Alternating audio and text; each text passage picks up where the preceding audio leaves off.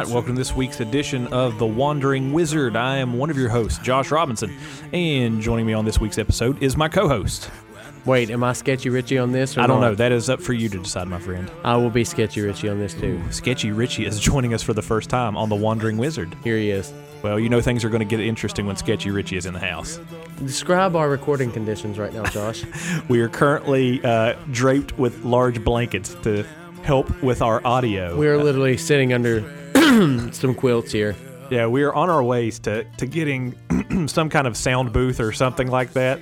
We're always working on our audio, and this is what he's pieced together in the meantime. Yeah.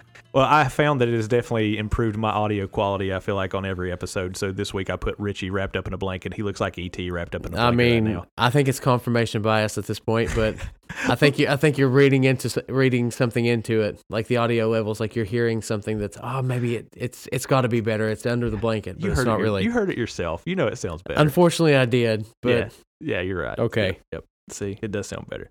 But on this week's edition of The Wandering Wizard, Richie and I are going to be discussing, drumroll please, The Rings of Power. The Rings of Power. Episodes 1 and 2. We're going to give our takes on the episode. Richie, we've been waiting for this for a long time.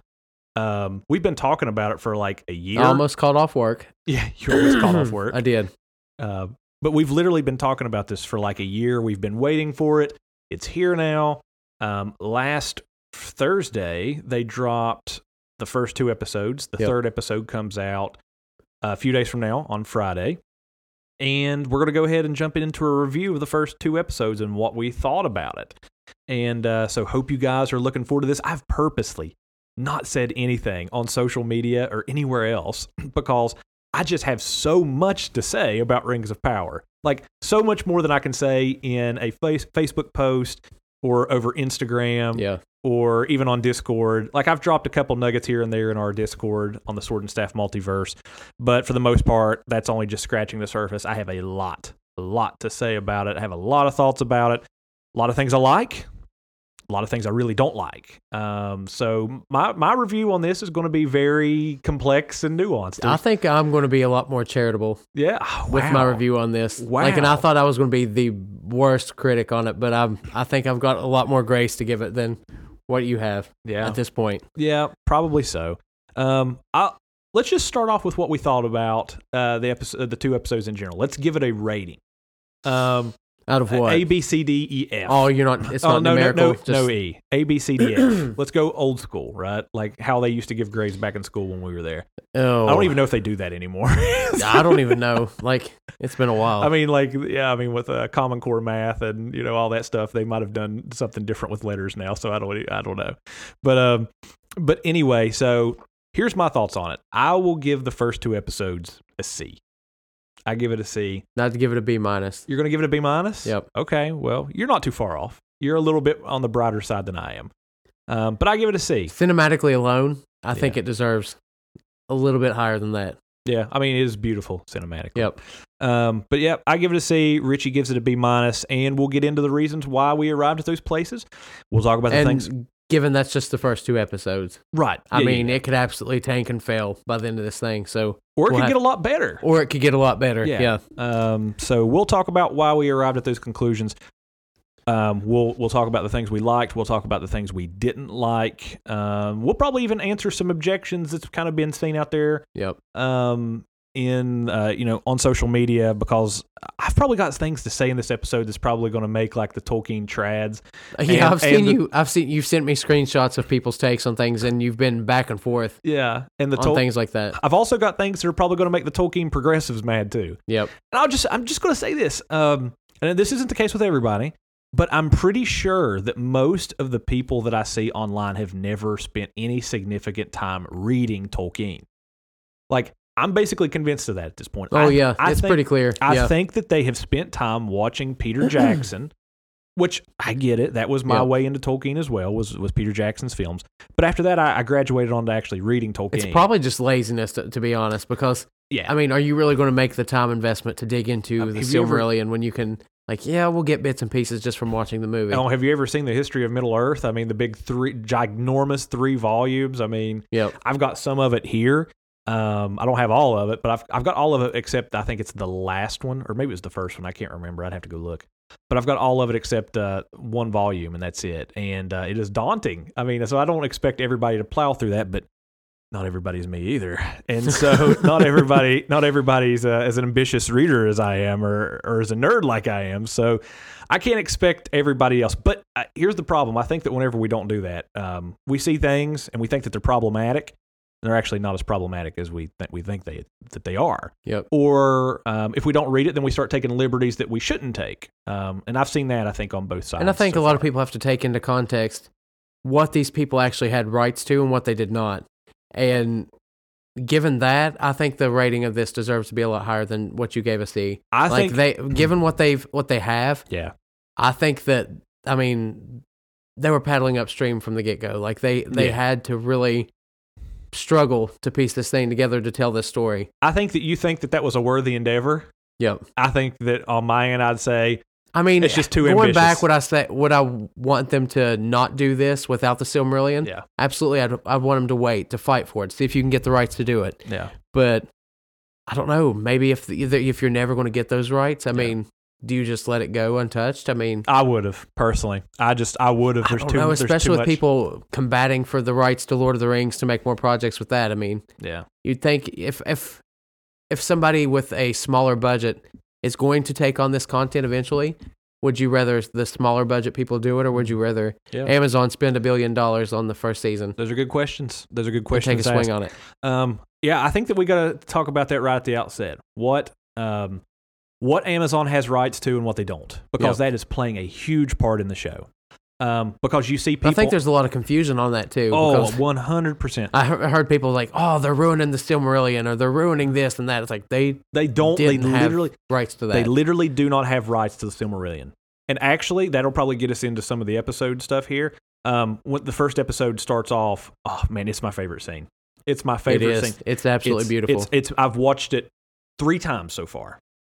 It's moved me to tears all 3 times. Very Edenic looking. It's moved me to tears all 3 times that I've seen it. And it's the opening scene with a young Galadriel, and she's making a ship that her older brother taught her how to make, and the kids throw rocks at it. Dude, she's making more than a ship. This thing has sails that unfold, and as it goes down the waterway, it's pretty epic. It looks like it looks like a throwback to some of the Ted Nesmith art out there of like the art for the elder ships. on the covers of the books. Yes, it does. It really does. It looks like it looks like a version of that. It looks like a nod to that, which I really liked. That's not the part that I really, really liked about it. The part that I really, really liked about it was whenever Galadriel's brother comes onto the scene, and he kind of takes her aside at the end of the scene, and he's kind of passing on some wisdom to her. And I actually would like to pull up the quote here. It's going to take me a minute because I didn't actually... Why you find that quote? Do you want to talk about her brother? And you brought up something that I didn't even notice until you said so, that they didn't mention his name. Yeah. Right off the bat. Yeah, we can actually talk about that. Give me just a second here. I'm pulling this up real quick. Because that's something I didn't even pay attention to. Like in my mind, it automatically filled in the blanks, so they didn't have to mention his name. Yeah. And the why that they didn't mention his name is very interesting. Well, okay, yeah. So whenever you see Galadriel's brother roll up on the scene, you assume it's Finrod. Yeah. Which is a good fill in the blank. But you notice that it actually doesn't say his name. Like Galadriel just refers to him as my brother. And the reason why is because I'm pretty certain, if I'm not mistaken, now somebody can correct me on this, Amazon has rights to the appendices at the end of Return of the King. That's there's several appendices in there. Most of the tales of the years, the chronology of the Westlands, is in Appendix B, and it's very short. But it's in there. They have those. They have the rights to that. They have no rights to anything else. They do not have rights to the Silmarillion. They do not have rights to Unfinished Tales. They do not have rights to the history of Middle Earth. They don't have the rights to Children of Húrin, Beren and Luthien, all of that. Okay, they don't have rights to any of that. Literally, all that they have is the appendices. That's interesting, and I know, and it really brings it to another point that we'll mention later on, and I think it's in episode 2. Might be episode 1. Yeah. But where they've allowed your mind to fill in the blanks with some of that stuff. Yeah. But anyway, so you see Galadriel's brother roll up, and you notice that she just refers to him as my brother. Yep. Or brother, And the reason why is because I'm pretty certain that Finrod's name is not mentioned in the appendices at the end of Return of the King. Now, somebody can double check me on that. I'm looking at it right here. It's in front of me. I'm looking at Appendix B. I've kind of skimmed through it a little bit in preparation for this episode. I'm pretty sure. I'm not certain. I'm pretty sure that he is not mentioned in it.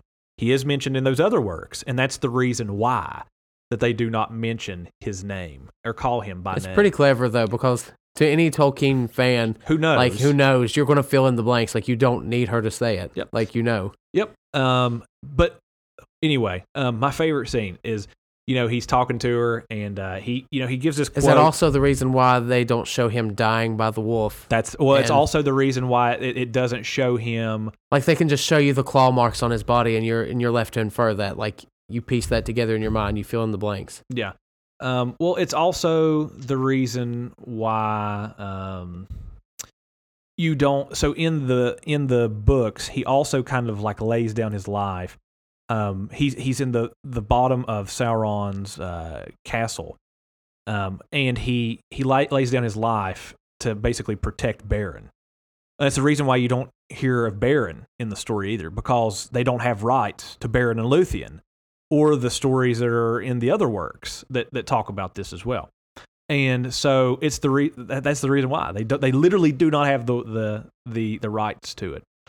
But there's I'm going to have to log into my Facebook to find it because I posted it on there. But anyway, so they're up on the hill. They're underneath a tree. Yep. Right, and they're overlooking. I'm assuming that's Valinor. And as they're there, young Galadriel is asking her brother, well, I'm just waiting on my phone to load up here. My daggone internet's so slow here in the boonies. She's talking to him, and he's passing on some wisdom to her. And here's what he says. Here's the quote. "Do you know why a ship floats and that a stone cannot? Because the stone sees only downward. The darkness of the water is vast and irresistible. The ship feels the darkness as well, striving moment by moment to master her and to pull her under. But the ship has a secret, for unlike the stone, her gaze is not downward but up, fixed upon the light that guides her, whispering of grander things that the darkness ever knew." I really, really loved this quote. This is my favorite quote so far in the whole show. And the reason why, and I've had people ask me, like, that felt like they were trying too hard to be Tolkien to me, and it didn't come across as very Tolkienian. I thought that was one of the most Tolkienian lines. I didn't have a problem with it at all. I thought it was really good. Yeah. I had a guy say that the quote, sounded great, but it absolutely made no sense. He said, "Stones and ships can't see." And I think that that was an argument that somebody that's the argument point. I'm like, you have to understand that this is allegorical, poetic, anthropomorphic language. Of course, ships don't see. Of course, rocks don't see. But the Bible talks this way all the time. Right? I mean, think about it. God is a mighty fortress. Fortresses can't see. Fortresses aren't omniscient. They're not omnipresent. But it says that God is like a fortress. Why? Well, because a fortress is impenetrable. You can't take down the walls of a mighty fortress. It protects those who are within it. It's a refuge to those who are within it. It uses language like this in other places, like God is a rock. Yep. Like, rocks don't see. Like, that's the point that the person's making. But yet it says that God is like a rock. And why does it do? It's allegorical, anthropomorphic style language. Yeah. It is God is like a rock in that he is unmovable. He's solid. You can stand on a big rock and it doesn't move. You can actually build your house on rocks. Solid ground. I mean, right? it's just a very detailed oriented way to tell a story and to make a point.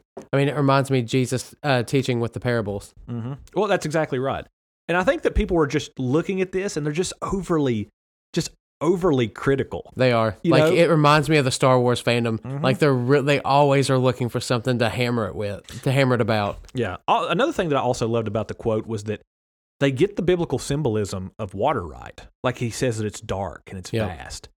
Like that's the waters in Genesis 1. Like they're dark, they're vast, even in other ancient Near Eastern religions, they're chaotic, and they need order brought to them, right? So that's right. Like that's spot on. Like whoever did this knew the symbolism of water. Yep. And that it's trying to master the things that have order, right? Like the boat, right?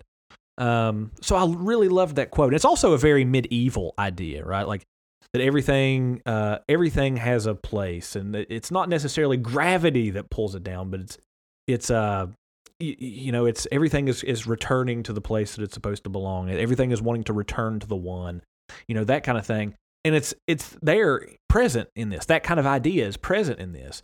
The rock goes to the place that it loves. It's going down, right? But the ship doesn't.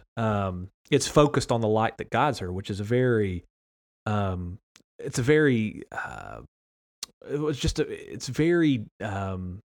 a theological thing there, I think.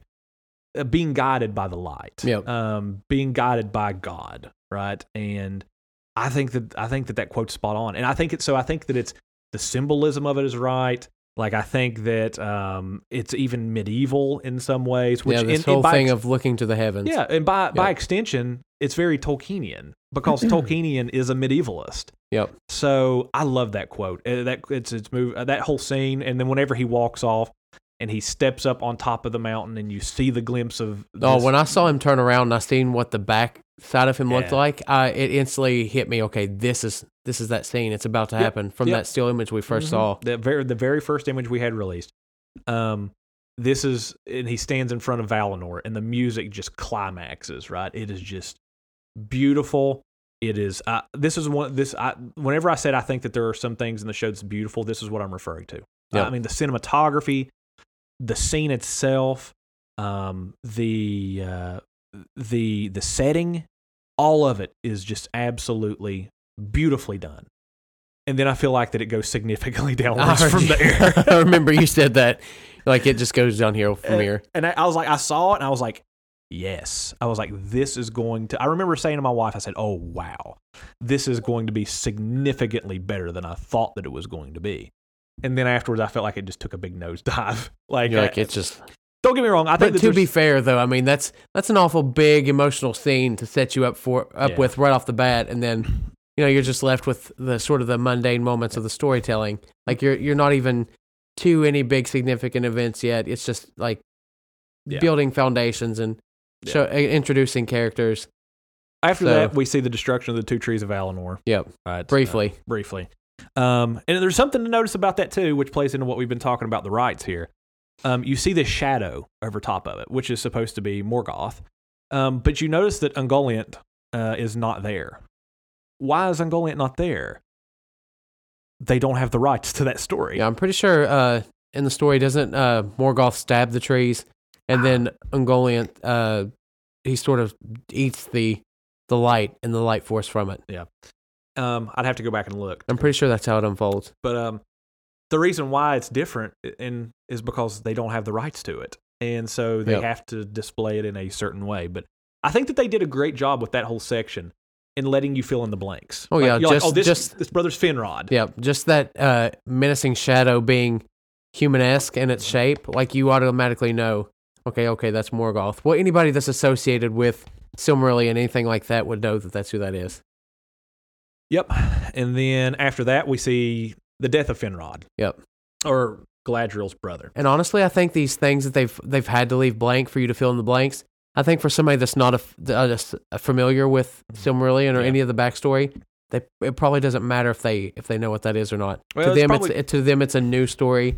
Yeah. So I mean, for some of them, I think it's going to drive them to the works. Yeah. I think it's definitely fan service that they made the attempt to make these points of crossing easier, like for your mind, like, okay, you know that's Finrod, or you know that this is Morgoth. Yeah.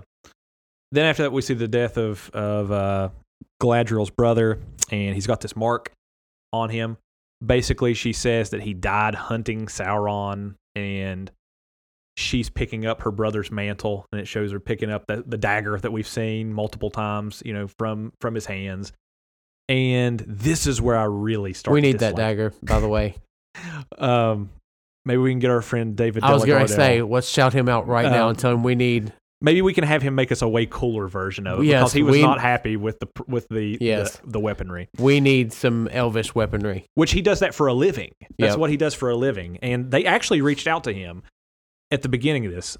He's told this now, so I'm sure that I was going to say, I think he said it out loud before. Yeah. So they actually reached out to him at the beginning to help possibly look into making the weapons.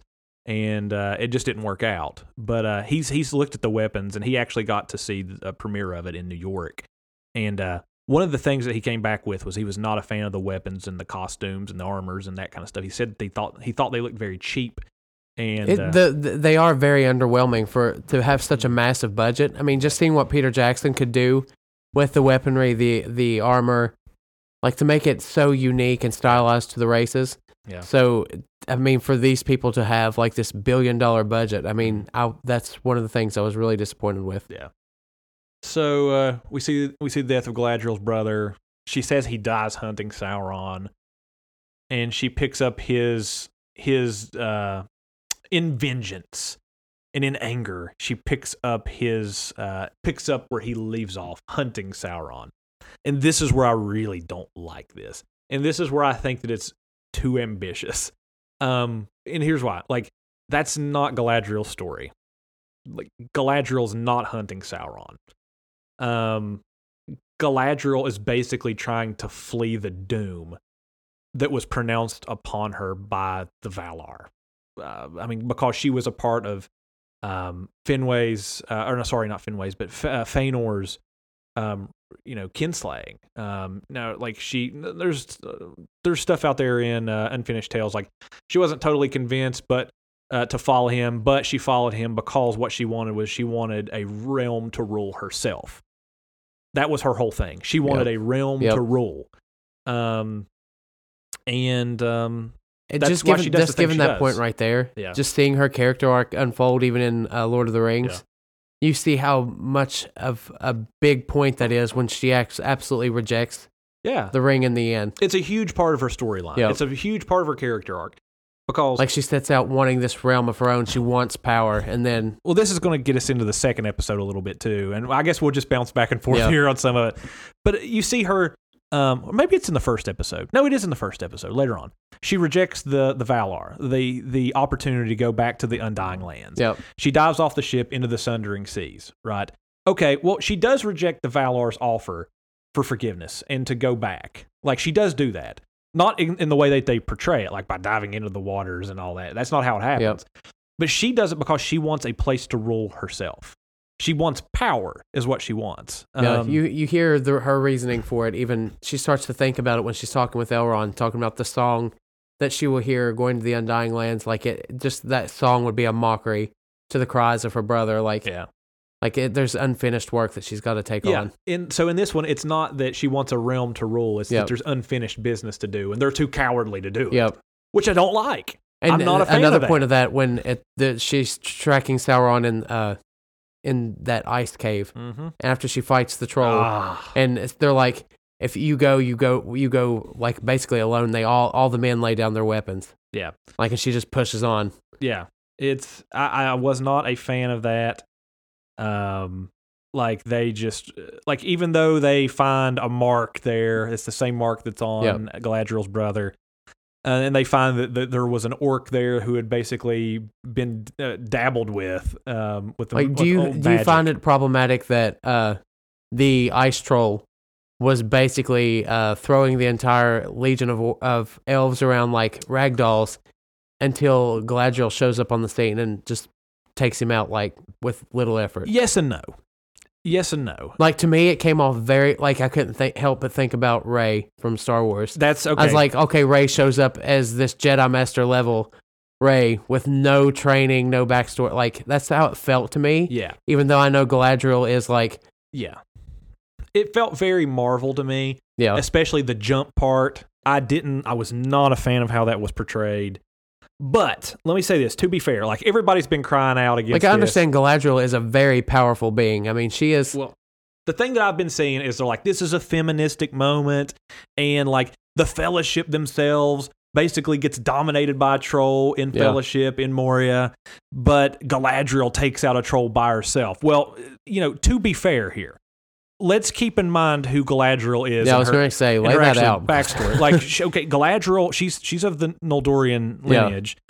She was the granddaughter of Finwë, who was created by Eru Ilúvatar himself. Okay, like literally created by the god of Arda.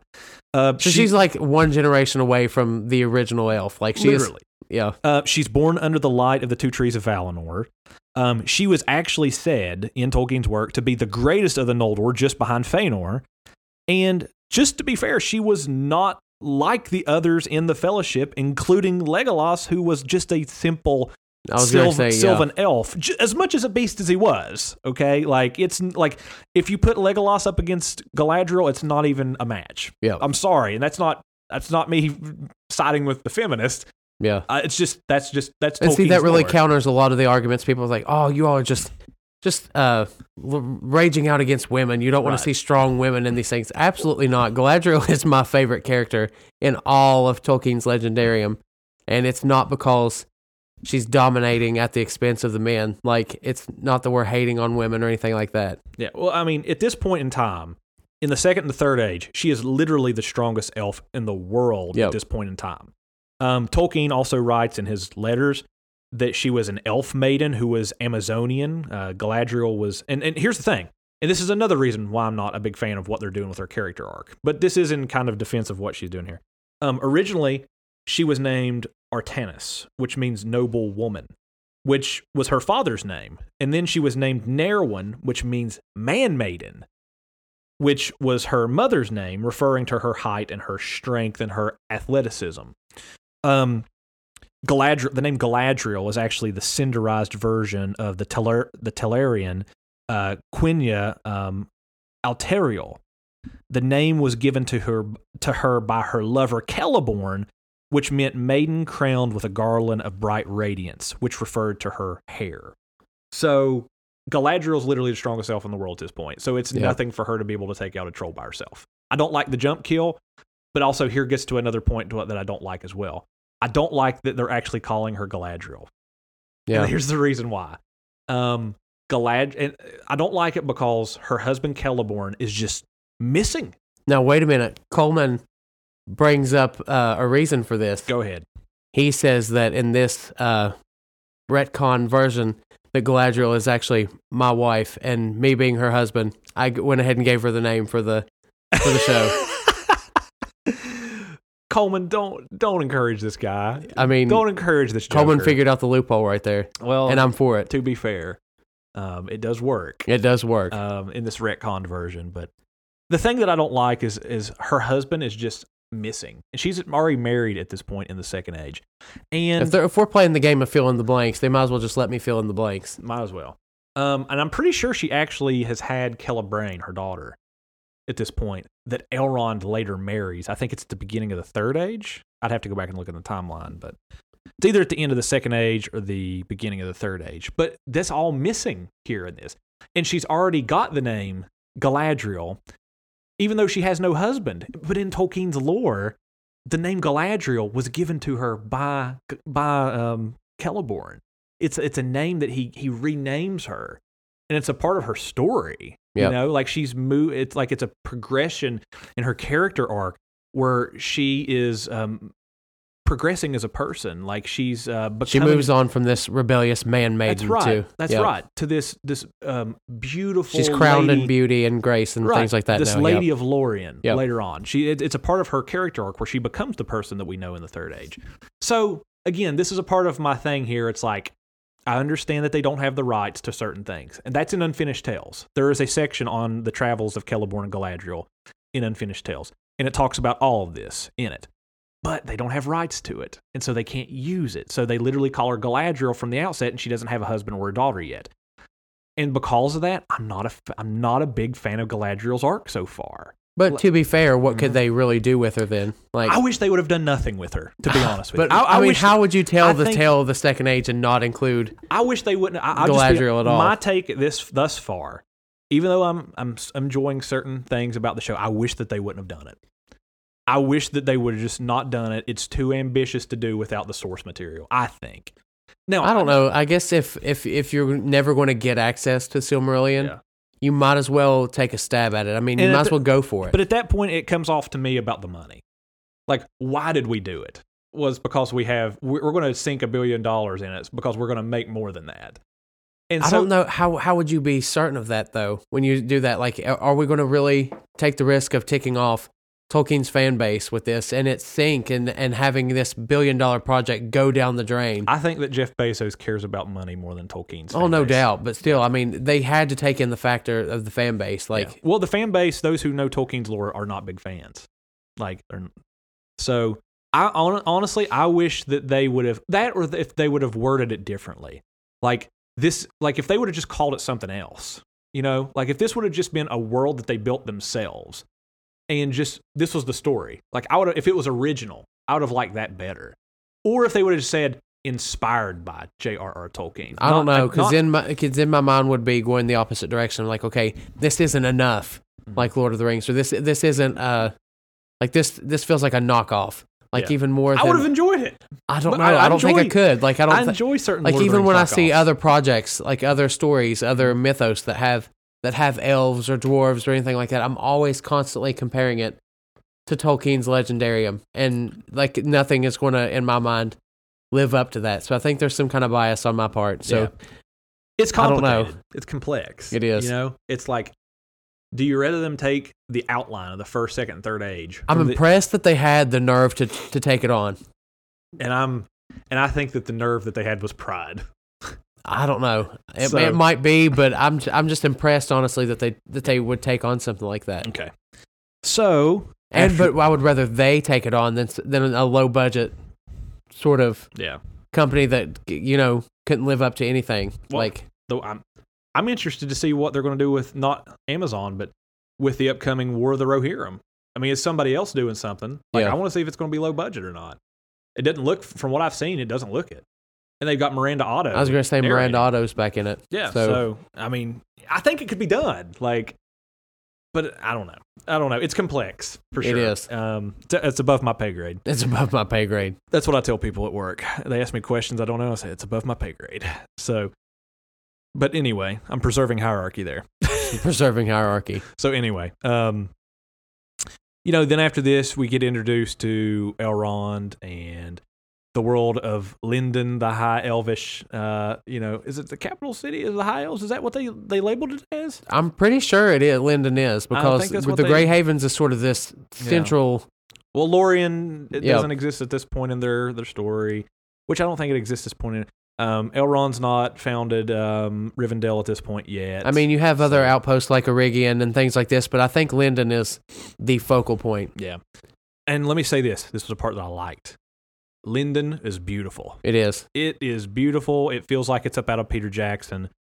Even the shots whenever they're actually in the woods of Lindon, like the statues carved in the trees and the lights and a lot of people, if you've played the what's that app that we were on, that had you made an account, because they have literally somebody went in there and built Middle Earth like a Minecraft style. It's Roblox. There is literally a Realm of the Rings game in there where they've rebuilt Middle Earth in there, and it looks so. Lindon and the Grey Havens looks so much like it does in Rings of Power. Like, I was shocked. But I loved Lindon. I thought that it looked great. I thought that Gil-galad looks more elvish than any of the elves so far. Yeah, I mean, I think that he even looks more elvish than some of Peter Jackson's. I mean, he looks like a elvish high king. I mean, he's decked in gold, flowing gold, vestments. It even looks like he's got runic on the chest. It's not chest plate, but the chest section of it, which is kind of interesting to me because runic is... He's very noble and ethereal looking. Like, it definitely looks like when you describe the elves, like he looks like that to me. We're also introduced here to Elrond. Young Elrond, half elven. who is not a dwarf lord because he's not allowed into the meeting whenever we're introduced to him.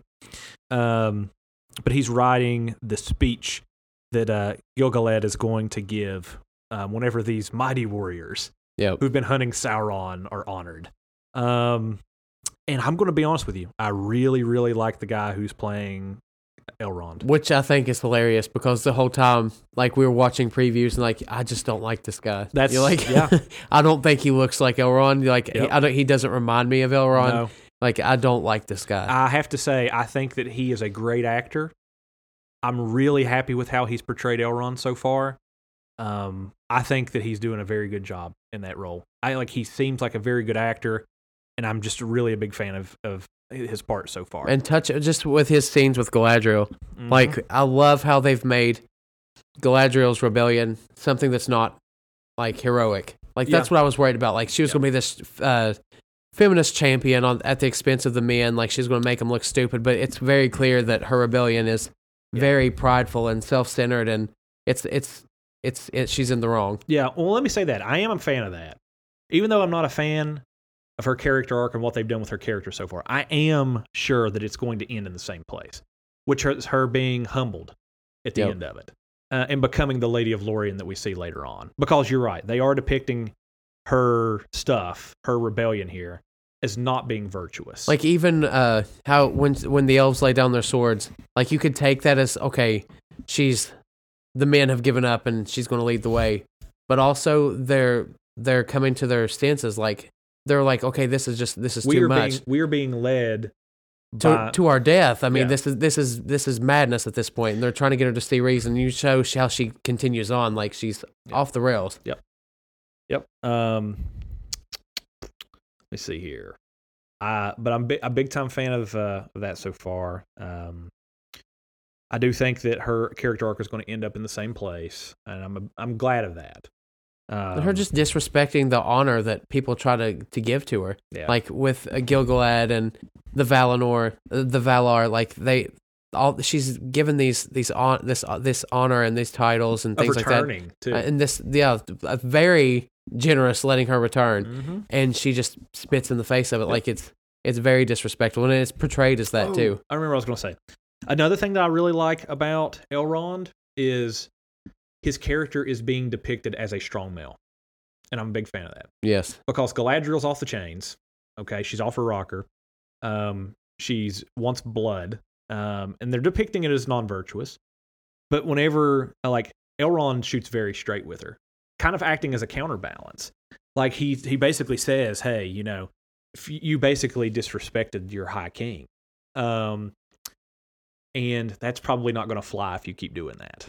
Like, there's the preservation of hierarchy there, not the flattening of it out. Yeah. Which was what I was afraid that they were going to do, that they were going to egalitarianize Tolkien here and do away with the hierarchy.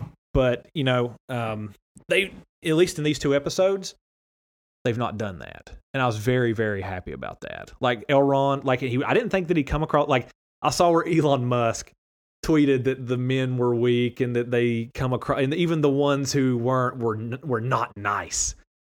And this is somebody who is a herald for the king, basically.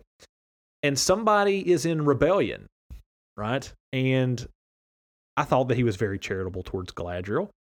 I mean, he hugs her and they're friends and they're glad to see one another, but he's also very honest with her. Like, he's being straightforward with her. He's being very straightforward with her. And, in this world, she's the commander of the Northern armies, so she should be able to handle that. You know what I mean? So I was a fan of that. I think that Elon Musk is wrong. And he talks about Tolkien's turning over in his grave. Like I said, I'm not a big fan of what they're doing with Tolkien's lore either, but I think he's wrong about the male character part, and that. And he doesn't really outright dismiss Galadriel's fears about the darkness, about Sauron. Right. He says, that's great. He goes, "I promise I'll keep watch. Like, if this shows up, like, we'll meet it head on. Like, we'll take care of it." Yep. I thought that was good. And even when Gil-galad comes out and says, "Yeah, she's probably right. Like, Sauron's still probably out there somewhere." But I mean, it's time for her to put this to bed. Like, she's off the rails. Like, she needs to go and let this go. Yeah, and you see that there in the conversation between Elrond and her, and he tells her to put away her sword. And she's like, but if I put away my sword, who will I be? Oh, God, I hate that. I hate that. It was one of the most cringe lines in the whole show. Because that is so not it. It's not. It's just not. Like, me knowing Tolkien and the lore and what Galadriel's storyline is, I just can't be a fan of it. Yeah. I'm just not. Like, that's just like, how do you look at the Lady of Lorien down the road and, like, the elf queen of Lothlorien, and how do you make that connection? Like, she doesn't know who she is without her sword. Like, it makes no sense. Well, after that, we're introduced to, I don't know how to say this. I don't know if it's Harfeet or Harfoot. I don't know the plural of Harfoot. I think Harfoot is the plural. It might be. Yeah, we meet the Harfoot. And my first reaction whenever I saw them, okay, I don't like them. I think it's like the way they use the word Bigfoot. Like, these are... Bigfoot. Yeah, these are the Bigfoot. Yeah. Okay. Yeah, that makes sense. My first reaction whenever I saw them, I was not at all a fan. Oh, like I loved them. Whenever they started rolling up out of the trees, the two hunters too. We saw them, and I'm pretty convinced that they're nobody important. Remember whenever we first saw the pictures of the dude killing? Oh yeah, we spent so much time trying to figure out who that was, theorizing who. And I'm pretty like, sure, are these the blue wizards? I'm certain that they're literally just hunters. Like, it literally says on the subtitles, hunters, and I think the Harfoot actually refers to them as hunters, like hunters this time of year. Yeah, so I think that there were people who were literally just hunting, and they were going back to wherever they were going. Yeah, because they take the hunters this time of year being like a bad omen. Yep, that's right. Yep. So I don't think they're actually anybody of importance, but they just kind of set the ball in motion. Dude, I'm so shocked that you don't like the Harfoot. When I saw them, like the way that they hid in the trees and under logs and under stumps, they were like camouflaged. Yeah, like I get it. It comes off like the crap. What are they? The first thought that come through my mind when they started rolling out of the trees and the holes was, oh my gosh! And the music that hit, I was like, these are Oompa Loompas. No, okay, it reminded me of the way the Munchkins come out of the plants and things when Dorothy comes and they all hide. Yep. But there's something very whimsical and fairy tale like about them, and it's a very fairy story, and I appreciate that. Like, from those were the things that inspired Tolkien, was the fairy stories. So the fact that they would be like coming out of the logs and that they could blend in with nature, they were very fae like, and I appreciated that. There was some things about their story that I did appreciate. Like, there is some like Pajovian, Jonathan Pajot style symbolism going on with the Harfoot, like, wherever they are, that's the center, right? And the things that are out in the margins, don't go there. Like, it's dangerous out there. We stick together. Like, that's spot on. The monsters are on the margins, and I really appreciate that. And later on, you do find a giant in the margins, with Meteor Man and whoever he is. I'm not ready to get into that yet. I'll also say this. Of the Harfoot that I've seen, I do like Sadok, or I don't know if his name's Sadok or Sadok Burrows, the African-American Harfoot, the guy who is... Dude, he legit reminds me... He reminds me of Rafiki from Lion King. Yeah, like, just this wizard advisor sort of thing, this wise guy. Yep. Like, he's looking at the stars. You see Rafiki do the same thing. Yeah, he's talking about how the skies are strange and, all that. I am a fan of him. I think that he's he comes across to me as a very good actor. I was very happy with the job that he was doing. You didn't like the Harfoot just chilling out in the berry patch, just stuffing their faces with these blackberries, like just being hippies and vibing out. Like, I don't know if that's just me. I guess it's but I loved them. They were very whimsical. I guess it's because I know who, like, I get it. Like, this when I look at them, I could see how they later on become the hobbits. Well, I mean, like, the stuff that we do have about the Harfoot is very little in Tolkien's work. We do know that they did have different skin colors. Tolkien talks about that. Very clear about that. But, like, I saw somebody complaining, but saying they didn't like them because they were dirty. I'm like, but they're migratory. You know what I mean? Like, what do you think that migratory people look like? The hobbits are bare feet roaming through the woods. The woods. They're migrating. Yeah. Like, that's... Later on, like, their feet are... I mean, that's part of their character. Their feet are dirty, they're hairy. And they're going to settle down later on in life. They're going to get to the point to where the Shire and, all that's going to be founded or settled. And so they're not always going to be migratory, which I hope that's a part of their storyline. Yeah. I hope that we get to see the settling of the Shire. I think that would be cool. But yeah, they just kind of struck me as very Oompa Loompa-ish, or what was the other one you said from The Wizard of Oz? Oh, when they land in what are they called? The first thing that came to mind was the lollipop. The Munchkins. The Munchkins. Yeah, the Munchkins. Yeah. Yeah, that's who they put me in the mind of. And like right off the bat, I wasn't a fan, but I'll say like you literally have the Munchkins, like they pop up out of the ground with the flower on their heads. Yeah, like, that's what it reminded me of. Yeah. It felt, But, as I've watched more, I've watched it 3 times now, and as of now, like they've grown on me a little bit, So yeah, they've grown on me a little bit. They've grown on me a little bit. I am a big fan of Sadik Burrows. I do like his character and what they're doing with him, and I do like what they are doing with the symbolism there with the Harfoot. To me, I like Nori.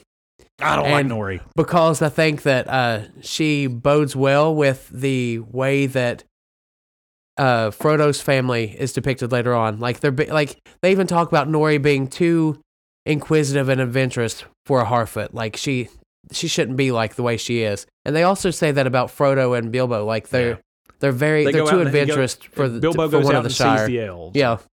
Yeah.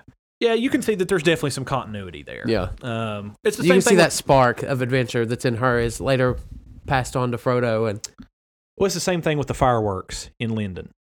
Whenever they're having the celebration and celebrating that militia, so there's some continuity there with Gandalf's. So after that, I think that we're forced into Meteor Man territory. I think. Are we into? Is it Meteor Man or is it the dwarves? Let's go into the dwarves first. Okay. Well, we see the dwarves, and we're introduced to Celebrimbor by then. Yeah. Yes, because he takes Celebrimbor to the door. He takes Celebrimbor to the door, which I thought was strange because let's talk about Celebrimbor first. Well, okay, I'm not a big fan of Celebrimbor. No. Eregion I thought looked pretty good. Yeah, Eregion looked awesome. Celebrimbor does not look like an elf. No, he doesn't. He looks like a car salesman who would sell you a... It doesn't fit the mold. He looks like a dude who's been selling cars for a long time. Like, this is the great Elvin Smith. He's trying to sell you a Ford Focus. Yeah, like this is supposed to be the great Elvin Smith of Eregion. Yeah. Like, it doesn't make any sense to me. Which I'm pretty sure that Dave Delagardale told him that he was going to be watching him closely as he forged, because that's what he does. I'm so glad. Yeah, so no pressure. No pressure. Yeah. Anyway. And the hammer. The hammer Feanor. Yeah. Which, this is what I thought was odd. Like, Elrond is like fanboying over it. And actually, it's a part of that lineage that actually plays a part in Elrond basically having his family issues. And so I just thought that was kind of an odd thing for him to fanboy over in the story. Well, maybe they don't have the rights. They don't. So they don't. Maybe have the that's rights not an issue for this. They don't. Elrond. Apparently, it's not a part of this world. So yeah. So, but again, that gets back to the issue of is this a little too ambitious to do without those sources? I mean, it raises that question again. So, but anyway, homeboy Celebrimbor, he's wanting to do something ambitious, and he's wanting it done by I think it was the spring. He's going to build this huge forge, and we know what's coming. He's going to forge the Rings of Power. Oh yeah. And yet he doesn't have the manpower to do it. King Gil-galad does not have the manpower to help him. So Elrond suggests, "What about someone outside of our race?" Celebrimbor's like, "How far are we talking outside of our race here?" And then you end up at the gate of Khazad-dûm, which I loved. Yep. One of my favorite parts of the show. They get there, and Elrond is like, don't worry. He's like, you work your craft, I'll work mine. Yeah. He goes, I'm here to see my friend Durin. And it's like, no. Yeah. They slam the door. Well, we find out that him and Durin have not seen one another in 20 years. Yeah. Which in the lifetime of an elf is a like blink of an literally eye. a weekend. Yeah, like it's a blink of an eye. Yeah. But in the life of a dwarf, not so much. He basically says he's lived a life. Like, I suppose what I was going to say, Durin literally tells him, like, okay, for you, that's a blink of an eye, but for me, he goes, I've lived a whole life in that time. He goes, I have a wife, I have kids now. Yep. He's like scolding him. He's like, "Where were you when my children were born?" and things like that. And you can see it really hits Elrond hard. Like, oh my gosh, I missed out on the life of my best friend right here. There was some Easter eggs in that part too. I loved whenever they go through the whole rite that they're doing where they're smashing stones, and then eventually he apologizes to him, and then he says that he would like to apologize to his wife, and then he takes him there. I love whenever the dwarvish kids come running through there with the big helmets. With the helmets on, yeah. Oh, I love that part. That was excellent. I really, those really are little liked warriors in the making right there. Yes, I loved it. I thought that it was excellent.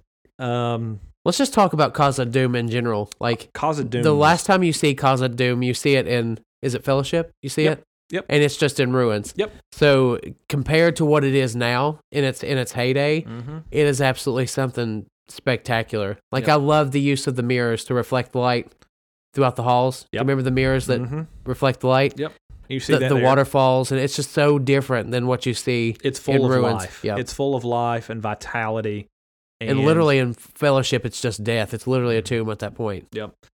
And they literally, this isn't a mine. This is a tomb. Yeah, this is a tomb. Yeah. But I loved it here. It's very lively. It's excellent. And I loved the scene with the kids. And there's actually a kind of a throwback there. Now, did you like in Hobbit, did you like Erebor?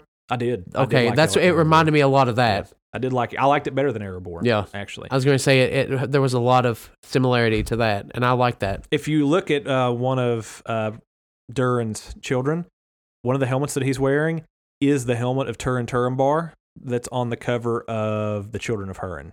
Yep. But since they don't actually reference it and say what it is, I guess they're able to get away with it. Yep. But yeah, it's the helmet of Turin Turambar. So there's some kind of deep lore there. You know what I mean? Some references back to some of Tolkien's work, as much as there can be, I guess.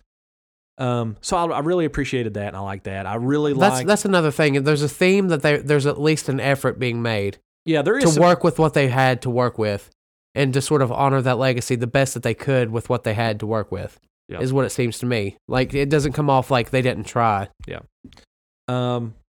And so. Yeah, we see the tree that was seeded from the tree of Linden. Two that. Yeah, I really like that. Just kind of showing that there at some point there was a friendship between these peoples, these two races, and I really liked that. And yeah, and now, do you think that the Elrond let Durin win that stone smashing thing? Like he just laid down the hammer. He literally yielded. That's what I was going to say. Like he acted like he was tired there at first. Yeah. Like I think he let him win. Yeah. I also surprisingly like Disa. That's what I was going to say. Let's talk about her. Yeah. Because I remember when we were first talking about when we figured out her character was going to be in it. Like we was like, okay, this is something that's going to be a Trojan horse for a woke agenda. And so far, I really like her character. Yeah. So far, it's not. She seemed to be a loving, supporting wife. She really is a great counterbalance to Durin. And Durin is, I mean, at this point, he's all man. Yeah. Like he's hard-headed. He's stubborn. Like he's battling it out with elves, smashing rocks with hammers. He's kicking him out. I mean, like he's not the weak character. Just slap him in the head. She's like, okay, make nice with your friend here. Yeah. I actually liked Disa so far. She's a soft side to him. Like, she is. And he leans into that. Yep, he did. And like, there's actually some romance there between them. Yep. And I really liked that. Like it was nice. It was nice to see that there was just a normal. As a helper for a strong man, it really works out good. I thought so too. I think that's well said. Now that could change later on. I was going to say, and I hope that it doesn't. But so far, it's really good. Yep. Also, I figured out what the singing part was. You know, the scenes where we saw her singing, like doing like a ceremonial song. You remember her talking about, or Celebrimbor talking about singing to the stones. Singing to the stones. Yes. There's a song called like. It was in Bear McCreary's playlist. Let me see. Has that scene happened? Not yet. I was going to say I don't recall, but yeah, let me find it real quick. Let's see here. Rings of Power soundtrack list. And I love the way she describes the mountain and its various parts being like a body, and you have to know how to treat each part, and it's very interesting, and with intention and things like that they describe in it. It's pretty cool. Yeah. I'm looking for the soundtrack list here. Okay, I found it.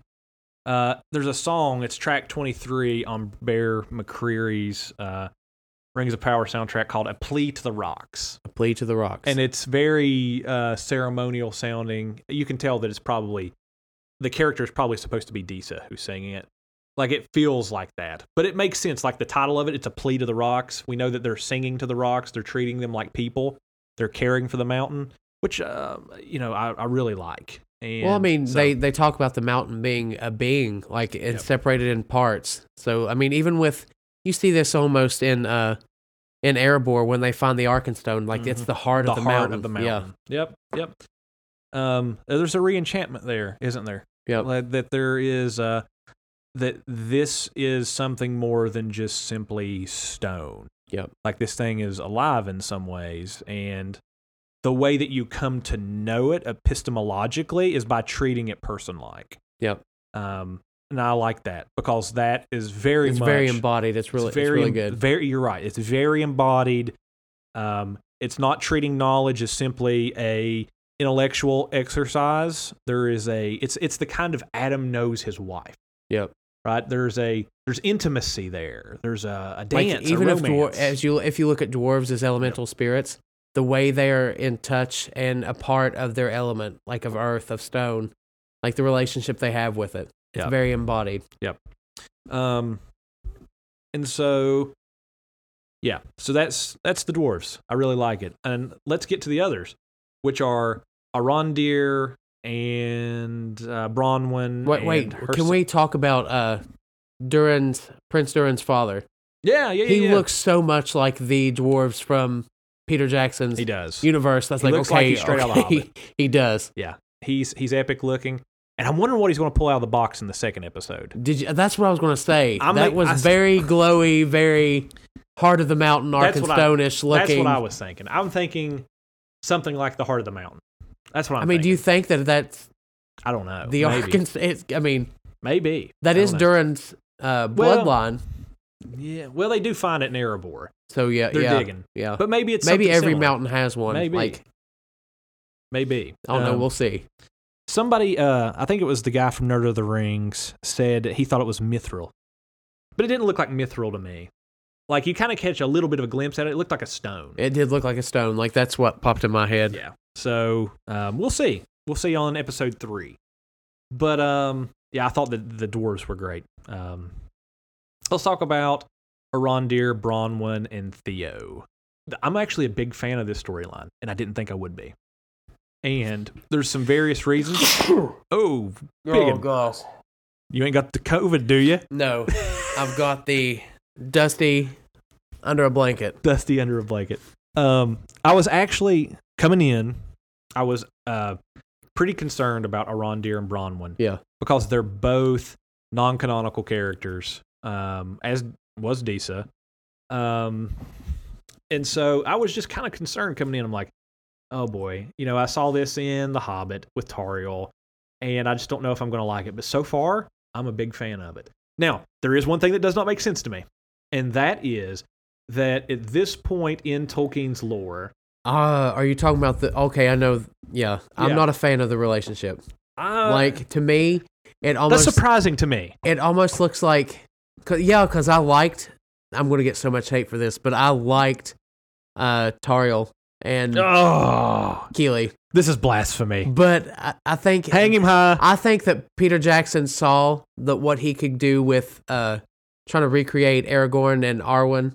Yeah. That sort of interracial sort of thing. Yeah. With Tauriel. Mm-hmm. And I think that Amazon's filmmakers saw that. Like, okay, if Peter Jackson can get away with it, we could too. Well, it's playing off of Beren and Luthien. Yeah, and that's another thing. Aragorn. Like you hear them talking about like what does he say? Just twice. This has happened two other times. Like he's referring to Beren and Luthien. Yeah. Like without having to say the names. Yeah, he says. I think he says it's happened twice. And yeah. Oh, the only other one that I know of is Aragorn and Arwen. Yeah, later on. Later on. So that wouldn't have happened at this point. So if somebody knows the other one, maybe we're just missing something very obvious. Yeah, maybe. But or maybe he didn't say. Maybe he said it's happened a couple. Wait, I don't remember what he said. What about Elrond? No, Elrond's half elven. No, that's not happened at that point in the show either. Like Who were his Celebrain, parents? I thought Elrond's parents were. his brother becomes mortal. I don't know. Yeah, his brother becomes the first king of Numenor.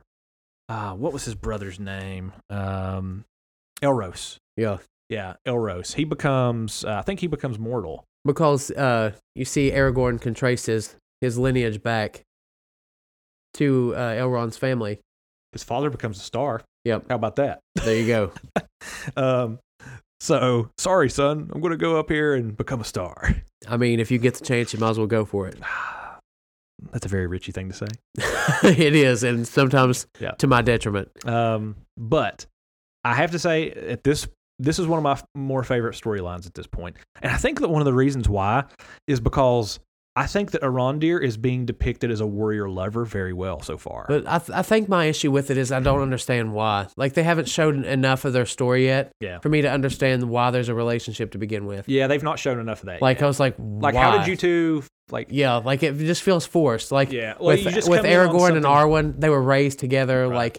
Like they've known each other their entire lives. Right. There is no backstory to this. There's nothing here. They're like they show up. Okay, this elf has the hots for this woman, and it just feels weird.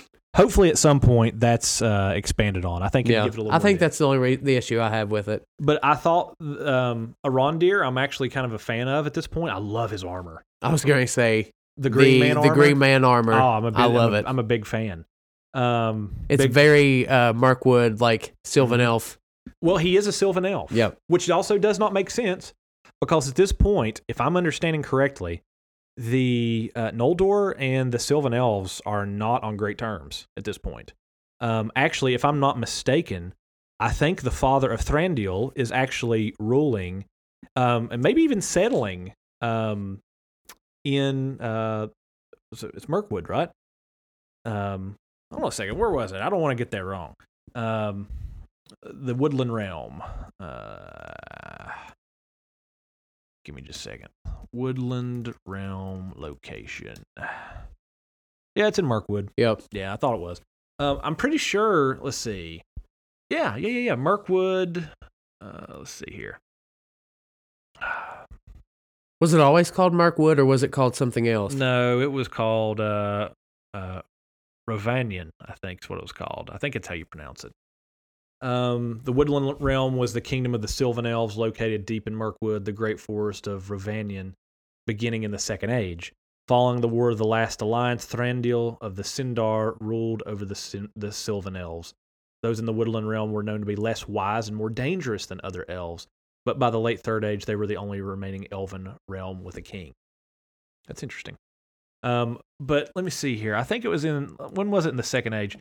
It was, if I'm not mistaken, it was founded in 750 in the Second Age. 750 in the Second Age. And let's see here. Yeah, 750 in the Second Age. And then Numenor falls... Numenor doesn't begin. Oh, sorry. Let's see. It was in 1800 in the Second Age whenever the Numenorians began to establish dominions on the coast. Let's see. Tarminster sends a great navy from Numenor to Lindon in 1700. The Numenorians were around. They made permanent. Let's see.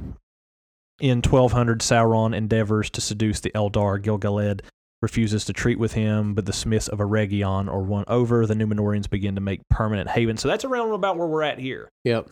So this is around 1200 in the Second Age. Is about Eregion is founded by the Noldor in 750. So Eregion is already around. So we're somewhere between 750 and 1200 in the Second Age. So at this point, the Woodland Realm has already existed for a hot minute. Yeah. Like founded in 250. And this is where the Sylvan Elves are at. They are not working with the Noldor. So that's one thing that I'm not a big fan of at this point. Yeah. It doesn't make sense that a Sylvan Elf is on an outpost in the Southlands with King Gilgalad. Yep. Their king at this point would be of the lineage of Thranduil at this point. So, yeah, not a real big fan of that, but I do like the depiction of Arondir. He has one of my favorite lines in the show thus far, where she's talking, Bronwyn is talking about, are there healers among your people? Because that's what she is. She's very hippie. I love it. Yeah, I figured you would. But she asks if there's healers among your people, and he's basically like, we call them artificers, and their primary thing is making art. And the reason why is because beauty. I was going to say, talking about how beauty can heal. Beauty can heal the soul. Yep. That is a very, very Tolkienian idea. Oh, yeah. There's actually a book called Tolkien's Theology of Beauty by Lisa Kouturis. And it dives deeper into this idea of beauty in Tolkien and his works, and the theology that undergirds Tolkien's theology, undergirds his theology of beauty. And that's a very Tolkienian idea, that beauty can heal the world. And coming from somebody who was in the Great War and saw the darkness, the carnage, and the darkness of machinery. Yep. And progress and all of that stuff, the Iron Crown that he talks about in like Mythopoeia and other places, you could see why he would think that beauty would heal the soul. And I thought that was a very authentic Tolkienian idea. So I really, really liked that. One of my favorite lines in the show. But I do like his depiction, the depiction of Arondir. He is not depicted as a weak male. He is very strong. He's very stoic as a warrior. Like, he's not showing his emotion whenever he's a warrior, but whenever Bronwyn's around, like, you can see, like, he's got the romance too. Like, he's interested in her, and he's gentle with her in ways. And I don't know what's going on with Bronwyn just up and leaving her kid though. Yeah. She comes back and let's talk about the sword that he's got. Yeah, that sword is interesting. Because it does have the mark on it that you see that they're associating with Sauron. It's the same mark that's on Galadriel's brother, which we're assuming would be Finrod. Yep. And it's the same mark that they find in the castle up in the north, and it's on the sword that Theo has. And it's like whenever his blood touches it, it begins to like fill out and grow, and it's this black blade. It very much reminds me of a Morgul blade. Now, they're talking about the people of the Southlands. Yep. And the Southlands, later on, you're going to know it as Mordor. So, I mean, these people were Morgoth worshippers. They were. So, which is why Arondir's there to begin with. Yeah. To keep an eye on them. They sided with Morgoth, which I thought was fascinating. I really liked, like, whenever, I think it's in the second episode, Bronwyn goes back, and whenever she goes back, she, it kind of does this little cut scene where it shows like a statue, and then a plate of stone. Oh, I know where you're going with this. I love that. There's an eagle carrying a person, and like the person looks like they're in agony. Yeah, and it's just interesting. You see a little bit into the Southlands' perspective. They don't view the eagles as bringing life and healing and or protection. Like the heroes that they're portraying in Lord of the Rings and Hobbit. But rather as the people, the bad guys who hurt their people. So I thought that was a great bit of world building. Like the eagles to them are what the Nazgul would be to our perspective in Lord of the Rings. That's right. Yeah. Thought that was some great world building. It was. Yeah. I really, really liked that. And with their whole storyline there, he's there. And then, we find out that, they're pulling back because the threat's been neutralized, right? Sauron is gone. It plays into the whole, it connects to the Galadriel, and the I know you thought that was going to be a Morgul blade. Mm-hmm. Like, what do you think the association with Sauron is? Now, is this Sauron's sword? Like, is this, like, I don't know. It's got his symbol on it. It's basically got his name on it. So. It does have his symbol on it. So, I mean, how did this kid end up with it? Like, why is it in the...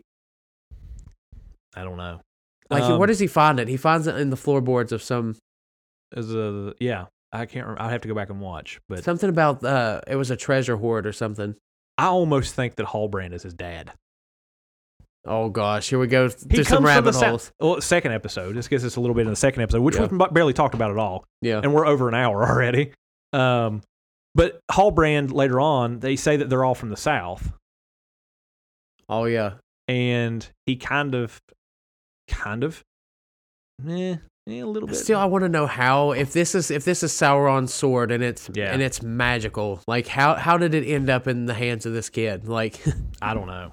I guess we'll find out. Like the place he finds it belonged to some kind of farmer, and that farmer had like a treasure hoard of objects from when the Southlands, when they were Morgoth worshippers. Like I think that's what it's from. Like it's a treasure hoard of some kind.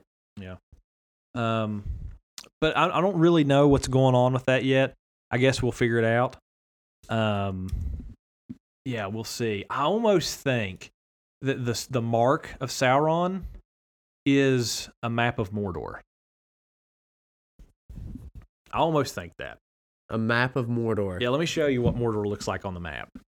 I came across this theory. But Mordor doesn't exist yet, does it? Not yet. So how would it be a map of Mordor? Maybe it's of what's to come. But see the 3 here? Yeah, okay. Kind of, yeah. I could see it. Yeah. Maybe it's kind of where he's planning to set up shop. Or I don't know. These people did side with Morgoth. Yeah, they were literally his alliance. Yeah. So I don't know. Maybe there's a connection there with it. I don't know. Maybe. Yeah. So or we'll maybe see. the sword just has an association with the region, like with the Southlands itself. Maybe. Who knows? But one thing is for sure. The orcs that have been hunted, they're not up north anymore. They're down south. They're where Mordor is going to be. And we get a glimpse of that in the second episode, whenever they're tunneling. Where they're tunneling. Yep. Yeah. And we see, Rondir's kind of on the hunt for them. They've burnt down a city, and there's no bodies, like at all. I'm wondering what's going on with the bodies. I guess we'll find out. But they're probably been eaten, honestly, at this point by the orcs. Well, I'm going to say this: the orcs in this are far more menacing than I think they were in Peter Jackson. Honestly, I remember watching Peter Jackson's orcs and thinking I could take these guys. When watching that orc that you see, like he puts up a fight. Like he's very swift and strong, and he puts up. He's menacing. Yeah, he puts up a big fight. It's intimidating. It's a lot more menacing, I think. And I think they look so much better too. Like they look way better than they did in The Hobbit. I think Peter Jackson makes the mistake of like showing like Gimli and Legolas like killing orcs in droves like it's nothing. Like they even have keeping a competition of who can kill the most. Like but in this one it shows that they're they're a force to be reckoned with. Like they're terrifying. Yep, I think so. Check this out. I'm showing Richie a symbol of Sauron's symbol, his Sauron's sigil, and the map of Mordor. The mountain ranges. Yeah, it does match up somewhat with the mountain ranges. Not quite, but somewhat. Yeah, there is some similarity. I see it. Yeah. Maybe that's coincidental. Maybe it's not. I don't know. We'll figure it out. Oh, here's a better picture of it. Now that looks a lot closer. Whenever it's side by side like that. Whenever it's sideways, yeah. Yeah, it's sideways. It looks a lot more like it. Go check it out, everybody. Just type in map of Mordor, Sauron symbol on Google, and you'll be able to see it. Maybe I'll find a picture of it and drop it. But anyway, so let's talk a little bit about the second episode. I didn't like the second episode as much as I did the first one. Let me say this, though. I see a lot of people out there complaining. They're like, it's thrown the hero's journey aside and there's no plot. I'm like, dude, it's literally the first 2 episodes in I think they're saying 5 seasons. I mean, literally you could I wouldn't even want to call this 2 episodes. I think it flows better if it's 1. Honestly do. Yeah. I think they could have just skipped like making it a second episode. And I'm just like, wait a second. If you think the hero's journey isn't present here, like you really don't understand the hero's journey and how this works. Like if you think that the hero's journey is completed in 2 episodes, wow, you don't understand it. Like, do you know how it starts? It starts off with a call to adventure. Yep. It starts off with that for Galadriel, whether or not, if you like her storyline or not. She has a call to adventure, and that's picking up and avenging her brother. That's the call to adventure, right? And, yeah, I mean, we're just now in the beginning phases of a 5 series. I think they're saying 5 seasons. They're basically introducing characters and laying foundations. Yeah. Like, you can't make that assertion yet. And it's very obvious that there are character arcs that are starting and are going to end in a certain place. Like Galadriel's is probably going to end. Like, they literally, like, if you actually read some of the stuff that Amazon has said, they literally say, I think it was in the summary of the first 2 episodes, we're beginning to see the person that Galadriel was that leads to her becoming the person we see in the Third Age. Yep. Like, that's the character arc. They acknowledge that end result. Yeah. The character, they are acknowledging that result. So it seems like that's the direction they're heading. So you're beginning to see the beginning of the hero's journey start here. And you see it with Arondir. The call to action here is, wow, there's some weird stuff happening in the Southlands. This city's literally the entire first and second episode is a widespread call to adventure. Like, you see Galadriel jumping off the ship to go into her adventure. You see Arondir going into the tunnel, like, to chase down the orcs. Like, everybody's being called. Nori and Meteor Man. Yep. Who's on the margins. Everybody's being called into an adventure right now. And so we haven't talked about Meteor Man yet. Oh, we're talking about the second episode. And a lot of the second episode... We're going to fight about Meteor Man. A lot of the second episode has to do with Meteor Man. We see a lot more of him in the second episode, and a lot of the stuff that's going on with him. There's the stuff with most of Galadriel's stuff is going... She's in the sea, literally swimming and fighting a worm and, all that. She meets Halbrand and the group of misfits who he, like, literally lets be left for dead. Yeah. I don't like Halbrand. No, I don't like Halbrand. I think his character is kind of pointless at this point. Yeah. I mean, who knows what it's going to turn into? But at this point, they're setting him up one of 2 ways. Here's my theory: they're setting him up for a major redemption arc because he's cowardly.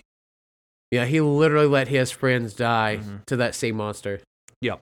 Like, even Galadriel calls him out on it. Like, okay, you just literally fed your entire friends on that boat to that monster. Yep. But then he turns around, and whenever she falls into the Sundering Sea, he goes down and he rescues her. Yep. And he didn't have to. So there is a little bit of heroicness in Halbrand. So one of 2 things. They're either setting him up to have a major redemption arc where he becomes a hero from being a coward, or they're going to do a flip and he's going to end up being the villain. Or a villain. Like, maybe the Witch King of Angmar. I was like, maybe. I don't know. We'll see. Let's talk about Meteor Man. Oh, I'm not sure I'm ready. So Nori's journey, her call to adventure, is she's rambunctious. She's all over the place. She shouldn't be. She likes being out on the margins when she shouldn't be. And she sees Meteor Man, who crash lands. You see the Nth. I saw somebody mention that there are 5 cutscenes. To where 5 different instances where you see the fireball, and that relates to the 5 wizards, and that was their theory. Like, it was just showing you a general idea of the wizards coming to Middle Earth, and that they all arrived. But this one that you're seeing is they're highlighting, like, the Meteor Man to be Gandalf. Yeah. So let me ask you, who do you think Meteor Man is right now? Just his association with the Harfoot, and how it links on later to Gandalf's association with and his love for the hobbits. At least they're making it out to be Gandalf. Like, I don't see who else it could be. Like, I've heard people say, oh, it's Radagast, it's one of the Blue Wizards, it's Sauron, but to me, I think it makes the most sense that it's Gandalf. Yeah. Even though Gandalf should not be there, it makes the most sense that it's Gandalf. Yeah. Or like a sort of, I don't know how to put it, like, it's sort of a version of Gandalf, like, before we know him as Gandalf, like, before he's given his name. Yeah. I think you're probably right. I think at this point, it's most likely Gandalf. There's a lot of clues there that I think that leads to that. I think one of them is him talking to the lightning bugs. Yeah. Which is very... Even though he's having trouble, like, controlling his power right now. Yeah. He's very much settling into his limitations, the way he's interacting with the world, like it being embodied. Yeah. He it very much reminds me of Gandalf calling in the moth to his hand and whispering and speaking to it. He's doing the same exact thing with the lightning bugs. And she's like, "What's he saying?" She's like, "I don't speak lightning bug." I don't speak lightning bug. Yeah. I can't remember what it is. I don't speak firefly. I don't speak firefly. Yeah. And then, like whenever he's losing control, he's kind of like it reminds me of whenever Gandalf he starts to panic almost, and they die. Yeah. And whenever he talks, and like the trees bend, and he's very loud and powerful, it reminds me of Gandalf whenever he's like standing up to Bilbo in the hole. He's like, he's like, "Bilbo Baggins." Yeah. I'm not here to rob you. Yeah. I'm here to help you.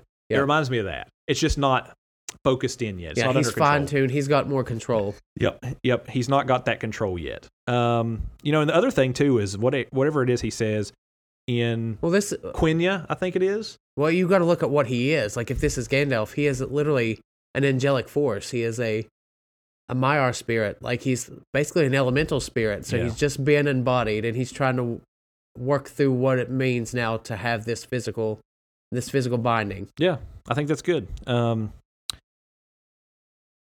Let's see. What was it I was going to say? What he's mumbling, the two words. In it's in Quenya. I can't remember what they are. I don't have them right in front of me. But it translates to something as I heard somebody say sacred flame. Yeah, like sacred flame, sacred fire. What is heat? What is fire? Something along those lines. Something thematically to do with heat and fire. And this is what's going to make me probably punch you in the face, because you're just like, what if he's Sauron? Like, and you started making out the case with him with the fire, and like, what if he's a Balrog or something like that? But to me, I think it just shows the association that whoever this guy is, he is a Maiar spirit. Because even Sauron, the Balrogs, they're all Maiar spirits. They all have this association with fire. You even have Gandalf, when he's on the bridge, he's talking about being a servant of the secret fire or the sacred fire. So, I mean, and the ring that he has later, the Elvish ring, is the Elvish ring of fire. So, I mean, there is an association there with Gandalf and fire. Yeah. So, I mean, it just because the Sauron has that same association, to me, it just shows their oneness in being Maiar spirit primarily. Yeah. Yeah. I mean, later there's something about the Maiar that's related intrinsically to flame, to fire.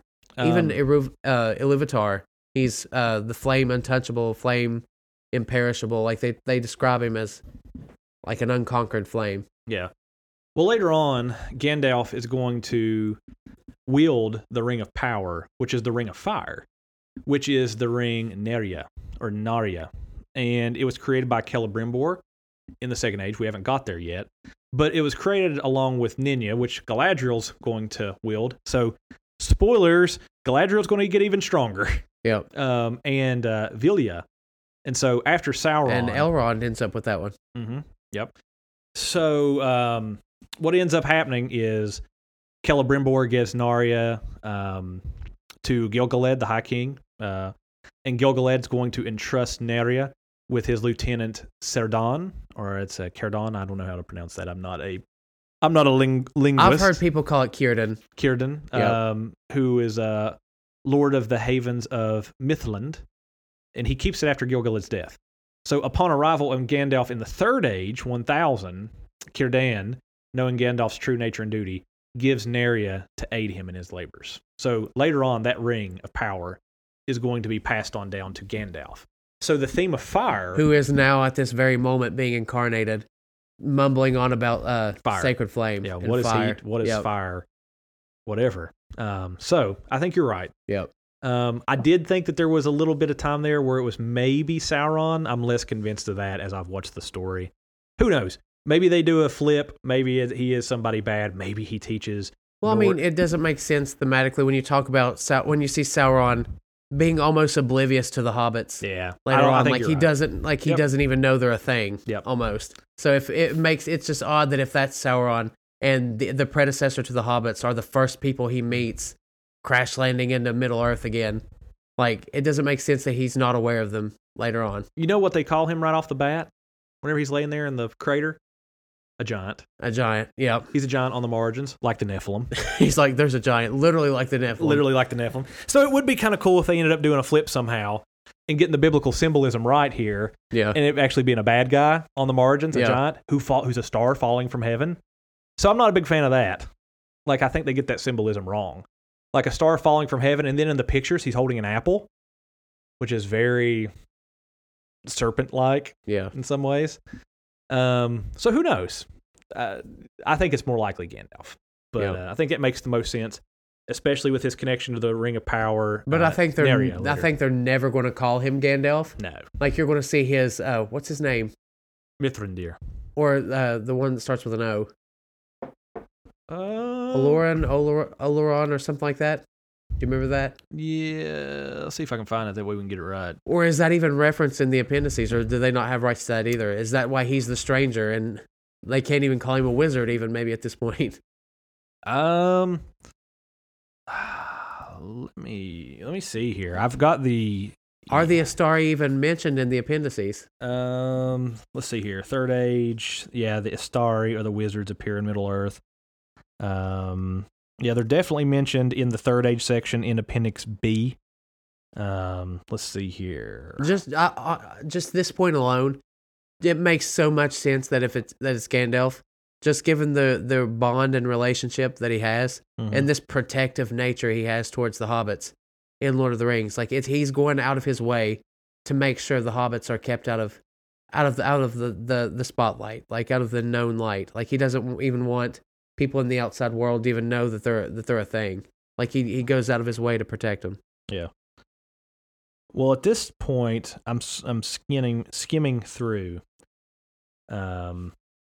the Appendix B in this Third Age, and let's see. Yeah, now Gandalf is mentioned by name in it. Yeah, I'm not sure. I'm not sure if it mentions that name in here. So I'm not sure what they're going to do name-wise, but to me, his name is Oloron. Yeah, Oloron or something. Yeah, it just makes the most sense that that's Gandalf. I wonder where he's if Oloron. Let's see if I can find a source for. See if I can see if it's what book it's in, because I highly doubt that it's in the appendix. Let's see. Yeah, to me, just that point alone, like if you cut away everything else, just his relationships with the predecessors to the hobbits, like it just makes sense, and it flows nicely with Peter Jackson's like depiction of his love for the hobbits later on. Yeah, it makes sense that those were the people that helped him when he first, came to Middle Earth. Like he has that bond with them. Yeah, I think you're right. Let's see here. Yeah, in front of me, I can't find any sources in which that name's mentioned. But, maybe it's something that somebody else can do. Some work somebody else can do. Because obviously he had to go by another name before he was given that name. Yeah. So. Yep. I think maybe that's how they get away with it. But I don't know. Are you going to be mad if this turns out to be Gandalf and they call him that by name? Well, they do have rights to the name Gandalf. That is in Appendix B. I mean, just the fact that he kind of is not supposed to be there. Yeah, so I don't like it. I don't like it. To me, there could be worse fan service. I would have rather it had been a blue wizard. But I don't know. There would have been so much they could have done that would have been original. Yeah, there's so much empty space when it comes to the blue wizards. It's such a gray area. They could have really explored the blue wizards in a way that would have been interesting, because Tolkien didn't really talk about them a ton. There would be no opposition in the lore because there's literally nothing there. That's right. Yeah, I would have rathered it be a blue wizard. And maybe but at the same time, there's this interesting continuation that I like. Yeah. Like you see continuity. Yeah, this continuity. You see Gandalf in The Hobbit. You see Gandalf through Lord of the Rings, and he's this guide to the heroes through all those stories. So it just makes sense that, I mean, to me, that they would throw him in there in that capacity. Yep. So. Yep. So, all right. Well, Richie, we're at an hour and a half. We've basically covered episodes 1 and 2. We have not. We haven't even talked about seeing the ship going to Valinor. Oh, yeah, Leo, let's talk about that. Yeah, that's in episode 1. Yeah, let's talk about that. What'd you think about the ship going to Valinor? To me, that was my favorite scene. It was my least favorite. I loved it. Like, just to see how it works. Like, they're sailing towards the sunset, and just the symbology there. Okay, this is the end. Mm-hmm. This is the dimming of the lights. This is where they're going to retire. Like, you even see like a Galadriel describing it as resting in eternal glory. Like, she's going there to rest. Uh-huh. So it makes sense that they're sailing toward the sunset. And the way that it opens up like a door, like it's veiled until the Valar give them permission to enter. Like, it just shows you how it's protected. Yeah. Like, just nobody can stumble onto it out there. Right. So the way that it's open to them, it just feels like it's meaningful. Like it's an honor to have this realm open to you. And the way that they strip away their armor, I didn't like that part either. To me, I love it because I love the scene in the Voyage of the Dawn Treader in Narnia, when you have Reepicheep, and he literally he prides himself. Aslan even comments on his pride about him being a warrior, and being prideful in that. And when Reepicheep sees Aslan's kingdom, the gate to it, he literally lays his sword down in the sand, and he's like, "I won't be needing this where I'm going." Yeah. So to me, it's a call to that. So I liked it. Like, they're disarming themselves. Like, there's literally no need for war, for swords, for weapons where they're going. Oh, see, my thing is why didn't they do that beforehand? Like, I didn't like that they had, like, the ceremonial servers there disrobing them and taking the armor off. I was like, why didn't you do that beforehand? Like, it would have made sense if you're going to the Undying Lands and your term is over, you're going there to to me, it's like they're being presented to the Valar as warriors. So, like, they're in full armor. Like, these are the warriors. These are the heroes. Yeah. These are the ones that are deserving of this honor. And okay, now let's lay their weapons down to rest. Like, my thing was, were the servers also worthy? Because apparently they're getting to go I think they were just in service of the Valar. Like, I think that's their purpose. Like, we talk about elemental spirits and things having a purpose. Like, a function. Yeah. I think maybe their function is to ferry these people back and forth. Yeah, who knows? Maybe. There's a lot we don't know. So I didn't have a problem with that at all. I also didn't like the big creaky door. I liked it because it shows you that it is a door to be open. It's not something somebody can stumble into. Right. It is an honor to have this door open to you. I get that. I just didn't like the door noise. Door noise. I didn't like the noise it made. If the singing, I love that. I like the singing. When the birds came out and enveloped the elves, it just shows that they were being called into the song, and the elves just immediately pick up on the song. Like, they hear the song and then they sing with it. Yeah. So it's taking part, becoming one with this eternity that's there on the other side. Yep. What else we got to talk about with this? Anything else you want to bring up? Oh gosh, I could just ramble on about it all day long. There is so much to talk about. Well, let's summarize it here at the end.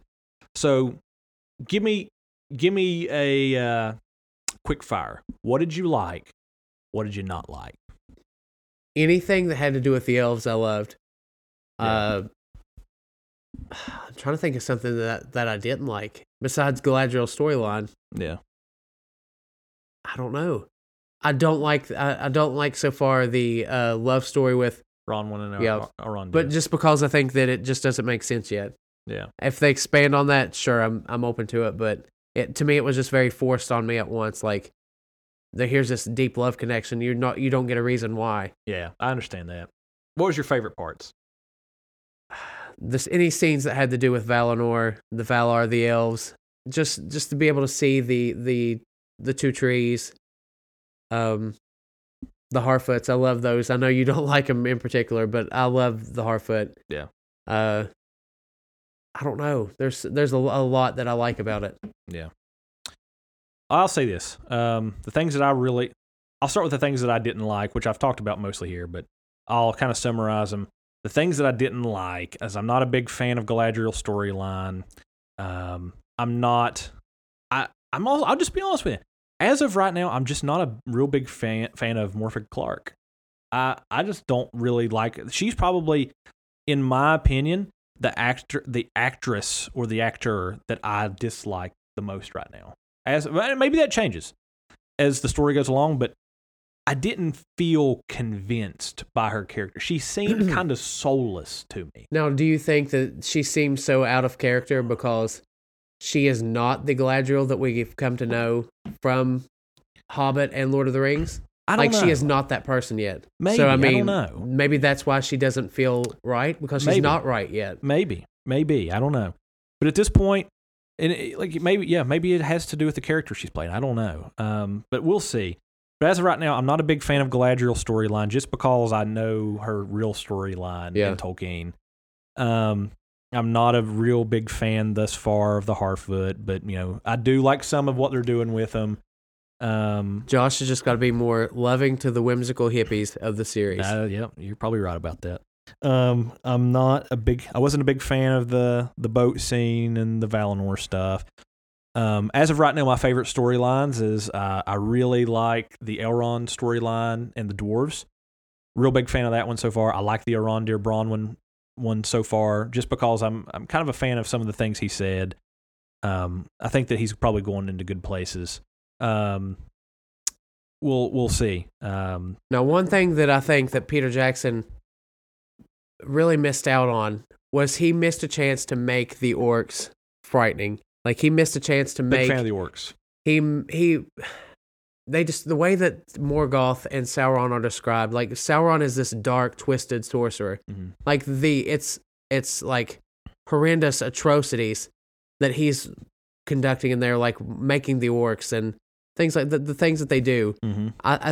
It's blasphemous against Iluvatar, the Valar. Like, I want to see some of that sinister evil, like, portrayed in the darkness in this series. Oh, I loved the scene when it showed Sauron. Yes. He looked menacing. He did. He looked very giant, like Nephilim, otherworldly. Yes. Let me say this too. I also love the score, the music. I love the cinematics of it. It's gorgeous. I think that if Peter Jackson was doing the cinematics of it right now, it would look very similar.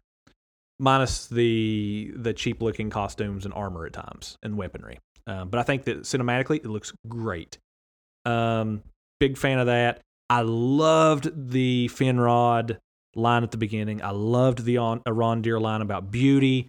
I love the world building that's in it, but I'm not a big fan of the big-time deviations from Tolkien's lore. And that's how I would sum up my thoughts on it. And because of that, I'd give it a C.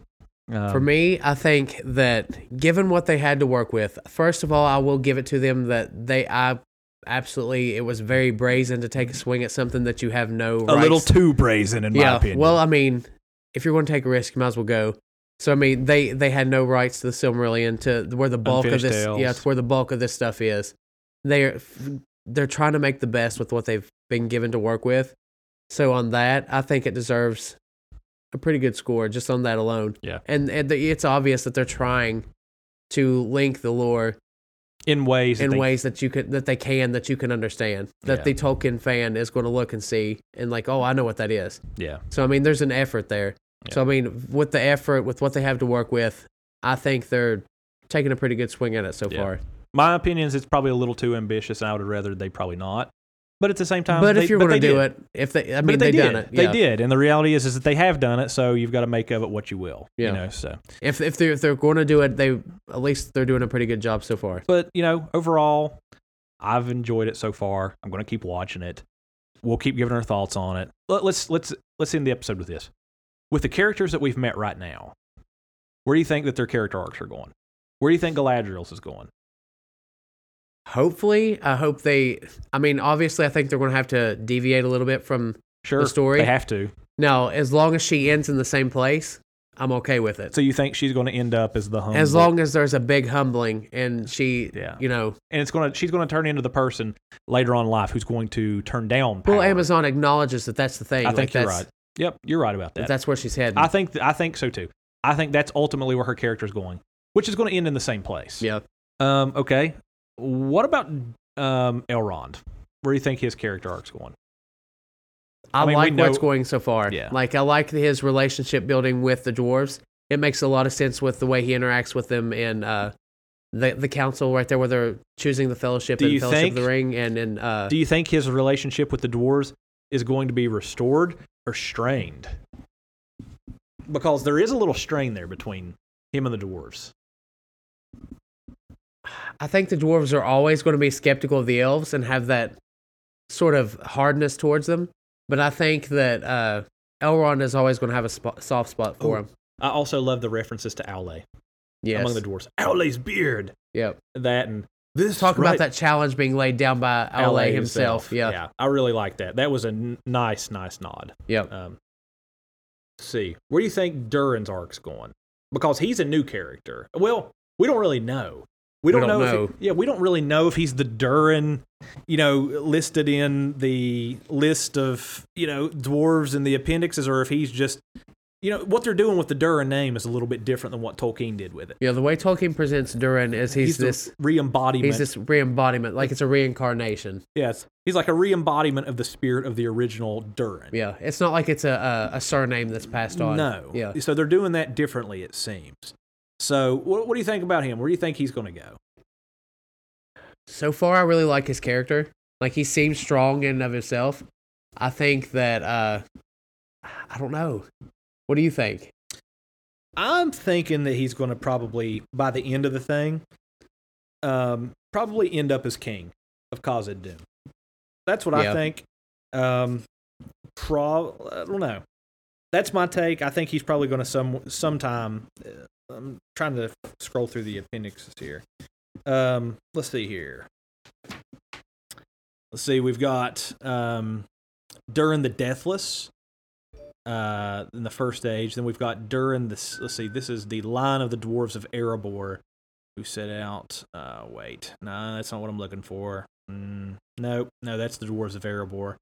I was looking for the dwarves of Khazad Dûm, so that's not going to help me as much as I thought it was. Yeah, I can see him probably, perhaps, maybe he will be a reincarnation of Durin, or maybe a re-embodiment of Durin by the end of the thing. I don't know. We'll see. There's other characters that I'm more confident that I know where they're going, or roundabout where they're going. His, at this point, I don't really know where he's going at this point. But I think that probably by the end of it, he'll probably be a really confident and competent king, I'm assuming. We'll see about that. His father looks to be pretty old and wise, and skeptical of the elves. So, let's see here. Some of the other characters. Where do you this is an interesting one, I think. Where do you think? Well, I mean, go ahead. You talk about the relationship between the dwarves and the elves. I mean, what about the East Gate, the gate right there that you see in Moria? Yeah. I mean, isn't that a gate that's presented to them by Celebrimbor? Yep. So, I mean, that just goes to show you, like... Yeah, there's going to be some interaction There's going to be a friendship that's established. Well, there's going to be rings for the dwarf lords, yeah. So, in their halls of stone. So, that's going to be a thing. They are going to get paid. Yeah. Handsomely. So, yep. I think Durin maybe ends up as king by the end of the whole shebang. Probably a confident and competent one. I could be wrong, but that's where I think he's going. I think even in Hobbit and Lord of the Rings, you see that Elrond has a softness for the dwarves, like an understanding for the dwarves. And I think that falls nicely with his friendship with Durin here now. Okay. What about the Harfoot? Where do you think they end up? I mean, we kind of know. I hope they settle. They show them settling into the area that becomes the Shire. Yeah, and they sort of morph into the hobbits that we know. I mean, thankfully, we kind of know where most of these people are going. It's interesting though that you show the hobbits are they're very like centralized on home. Like they know where they belong. Yeah, and the Harfoot they're migrants. They have no settlement. Yep, and that's very anti-Hobbit. It is. Very. So it's interesting, that character arc, that development right there. Yeah, they're going to turn into that. Yeah. So we know where they're going. Here's a character we don't know where they're going. What about Theo? Where do you think Theo's going? I have no idea. Like, to me, there's nothing been presented about him so far that leads me to think he's obviously being led astray by Sauron. Yeah. At least by a blade that belongs to Sauron and his crew. I'm thinking one of two things. He either becomes some big-time follower of Sauron at some point in his life, or perhaps he's redeemed somehow Like he falls into the darkness and maybe somehow he's pulled out. Yeah. Maybe there's a sacrifice somewhere. Who knows? Maybe a Rondir, maybe Bronwyn. Who knows? I think that Bronwyn and Arondir are going to. I think Bronwyn is going to die. They're going to have to. I think they have to end in tragedy. Yeah, something's going to happen to keep with the theme and to keep Theo from falling into the darkness he's obviously being pulled into. Look what happens to Aragorn with Arwen. Like she literally, he dies and she goes to Lothlorien and basically lays down and gives up her life. Yeah. Look what happens to Tauriel when Keely dies. Yeah. So. Those interracial relationships in the past have all ended in tragedy. Yep. Even Beren and Luthien, look at that. Yep. Let's see here. Let's see. Homeboy on the raft. What was his name again? Halbrand. Where do you think he ends up? Hopefully back in the ocean as the piece of non-canonical trash that he is. Oh, like, goodness. I do not like his character at all. Yeah. To me, it is a waste. One of two things. Same with Theo. The first, I've already seen it hinted that this romantic, at least he has an attraction to Galadriel. Oh, it's already If been. it's reciprocated, if they make a swing at that, I will rage. And not because Galadriel's my wife, but because it's just ridiculous. That's definitely going to be a thing, for sure. I'm certain of it. And I think Halbrand ends in one of two ways. Either he becomes a virtuous man who's not cowardly. He's going to aid in the fall of Numenor. And he becomes courageous, or he's a big-time villain. One or the other. Maybe Witch King, I don't know. Somebody. Something. Maybe Anatar himself. Josh. Which I saw that Anatar, I think Anatar was mentioned in here. Maybe, let me see, in Appendix B. That was the Brandy Bucks. Let's see.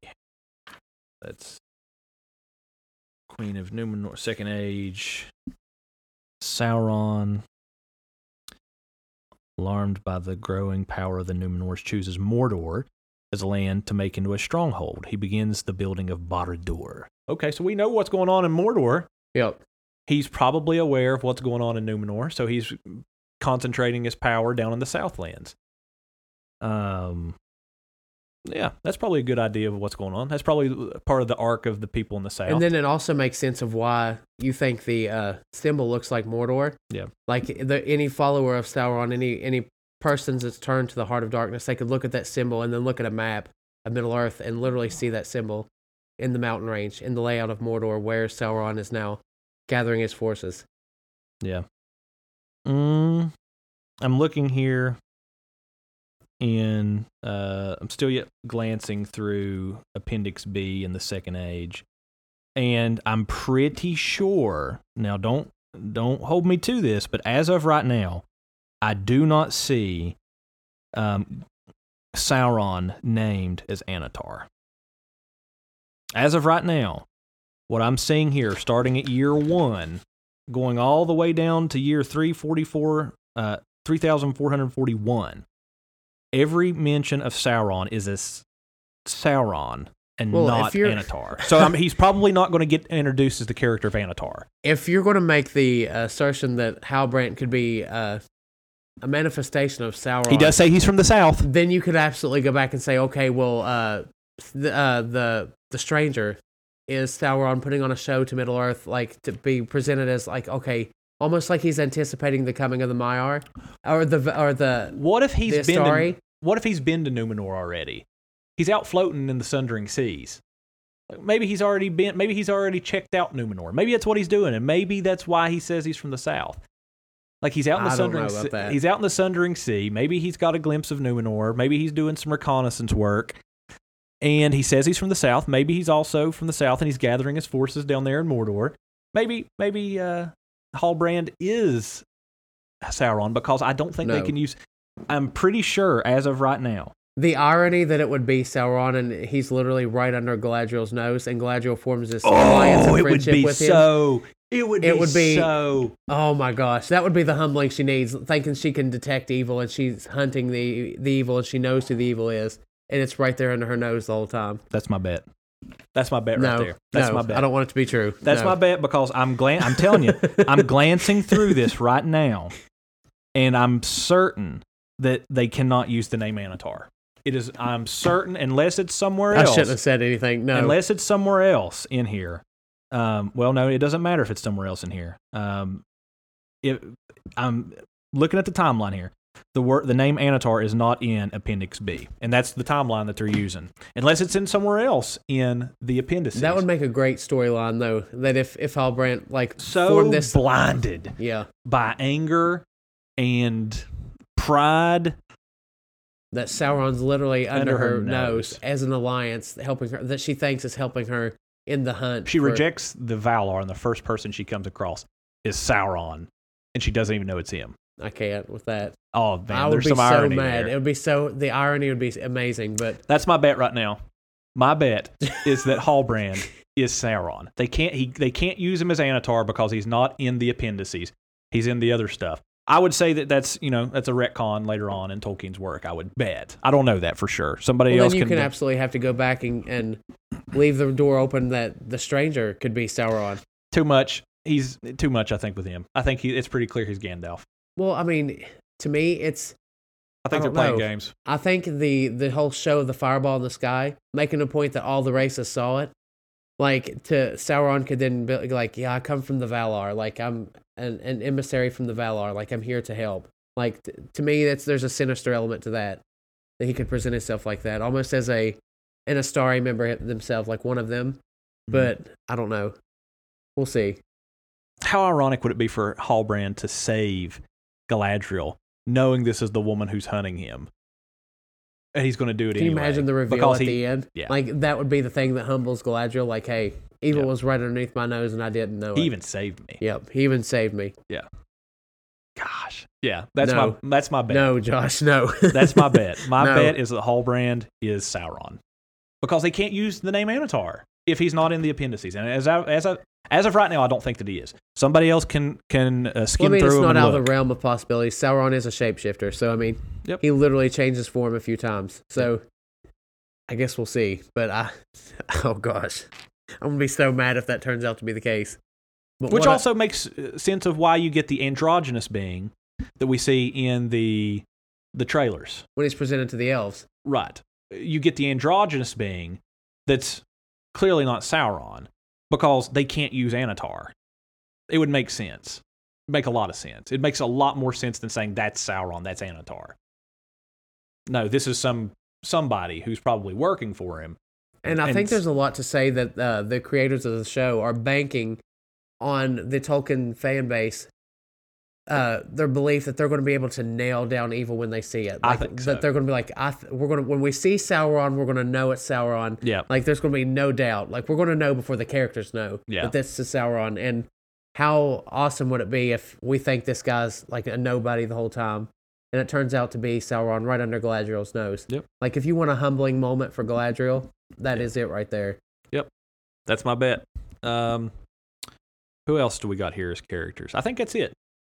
In the first two episodes. So far, I think that's it. The main characters. Yep. So, all right. Well, that's this week's edition of The Wandering Wizard then. Is that 2 hours on the... It's 2 hours. 2 hours, a big mega episode of The Wandering Wizard this time completely around. Nerding out. Yeah. Probably going to get some more of these coming up since Rings of Power is now out. So we'll be balancing those out with Sword and Staff episodes as well.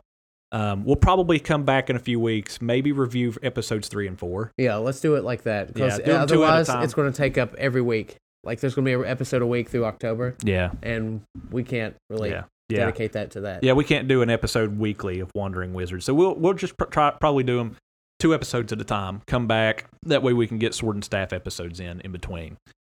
So, okay. Well, Richie, you got anything else to say before we sign off? I do. We were planning on recording 2 episodes today. Mm-hmm. We were going to record an episode on Travis Walton.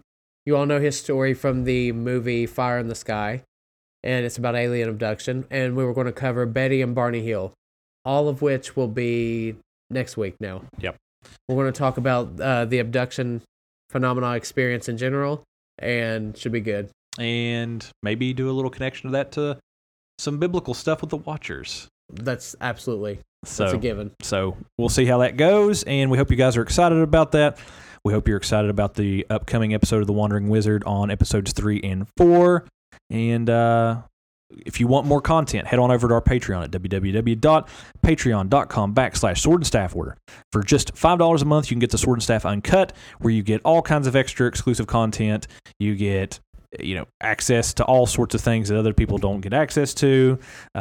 We also have merch boxes that are going to be going out. We're actually next weekend gathering some of the materials for the first box. Yes. Right, I know Richie? people have been asking about that in the Discord. Let's talk about that too, real quick.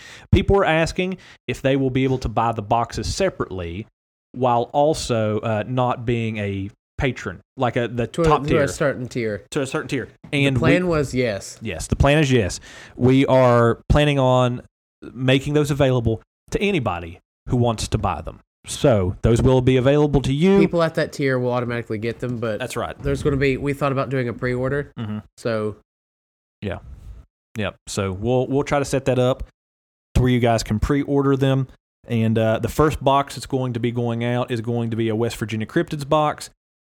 Our families are several of us. My family, Ward, his family, Travis Turner, his family. All of us are going to Mothman Festival in Point Pleasant, West Virginia next weekend.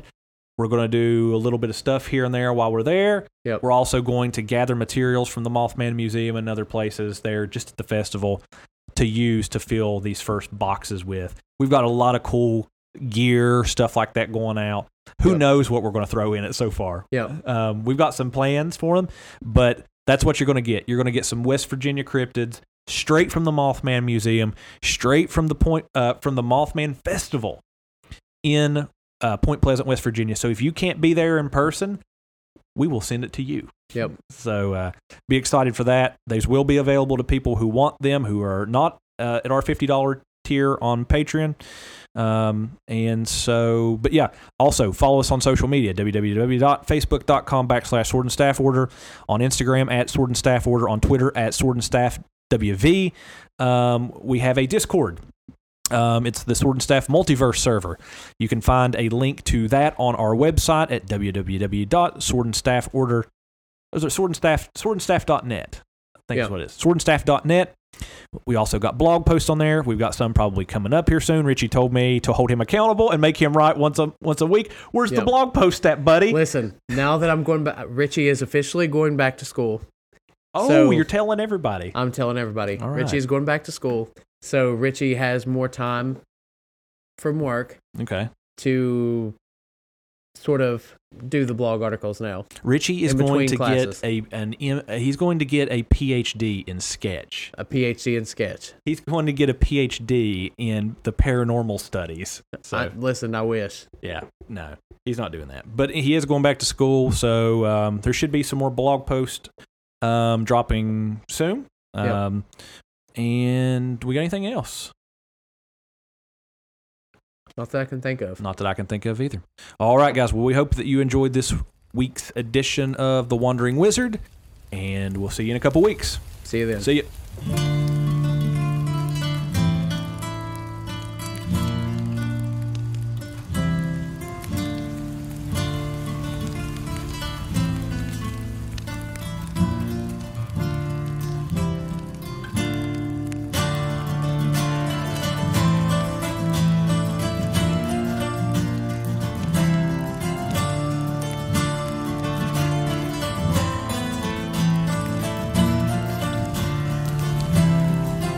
When tomorrow comes, I will be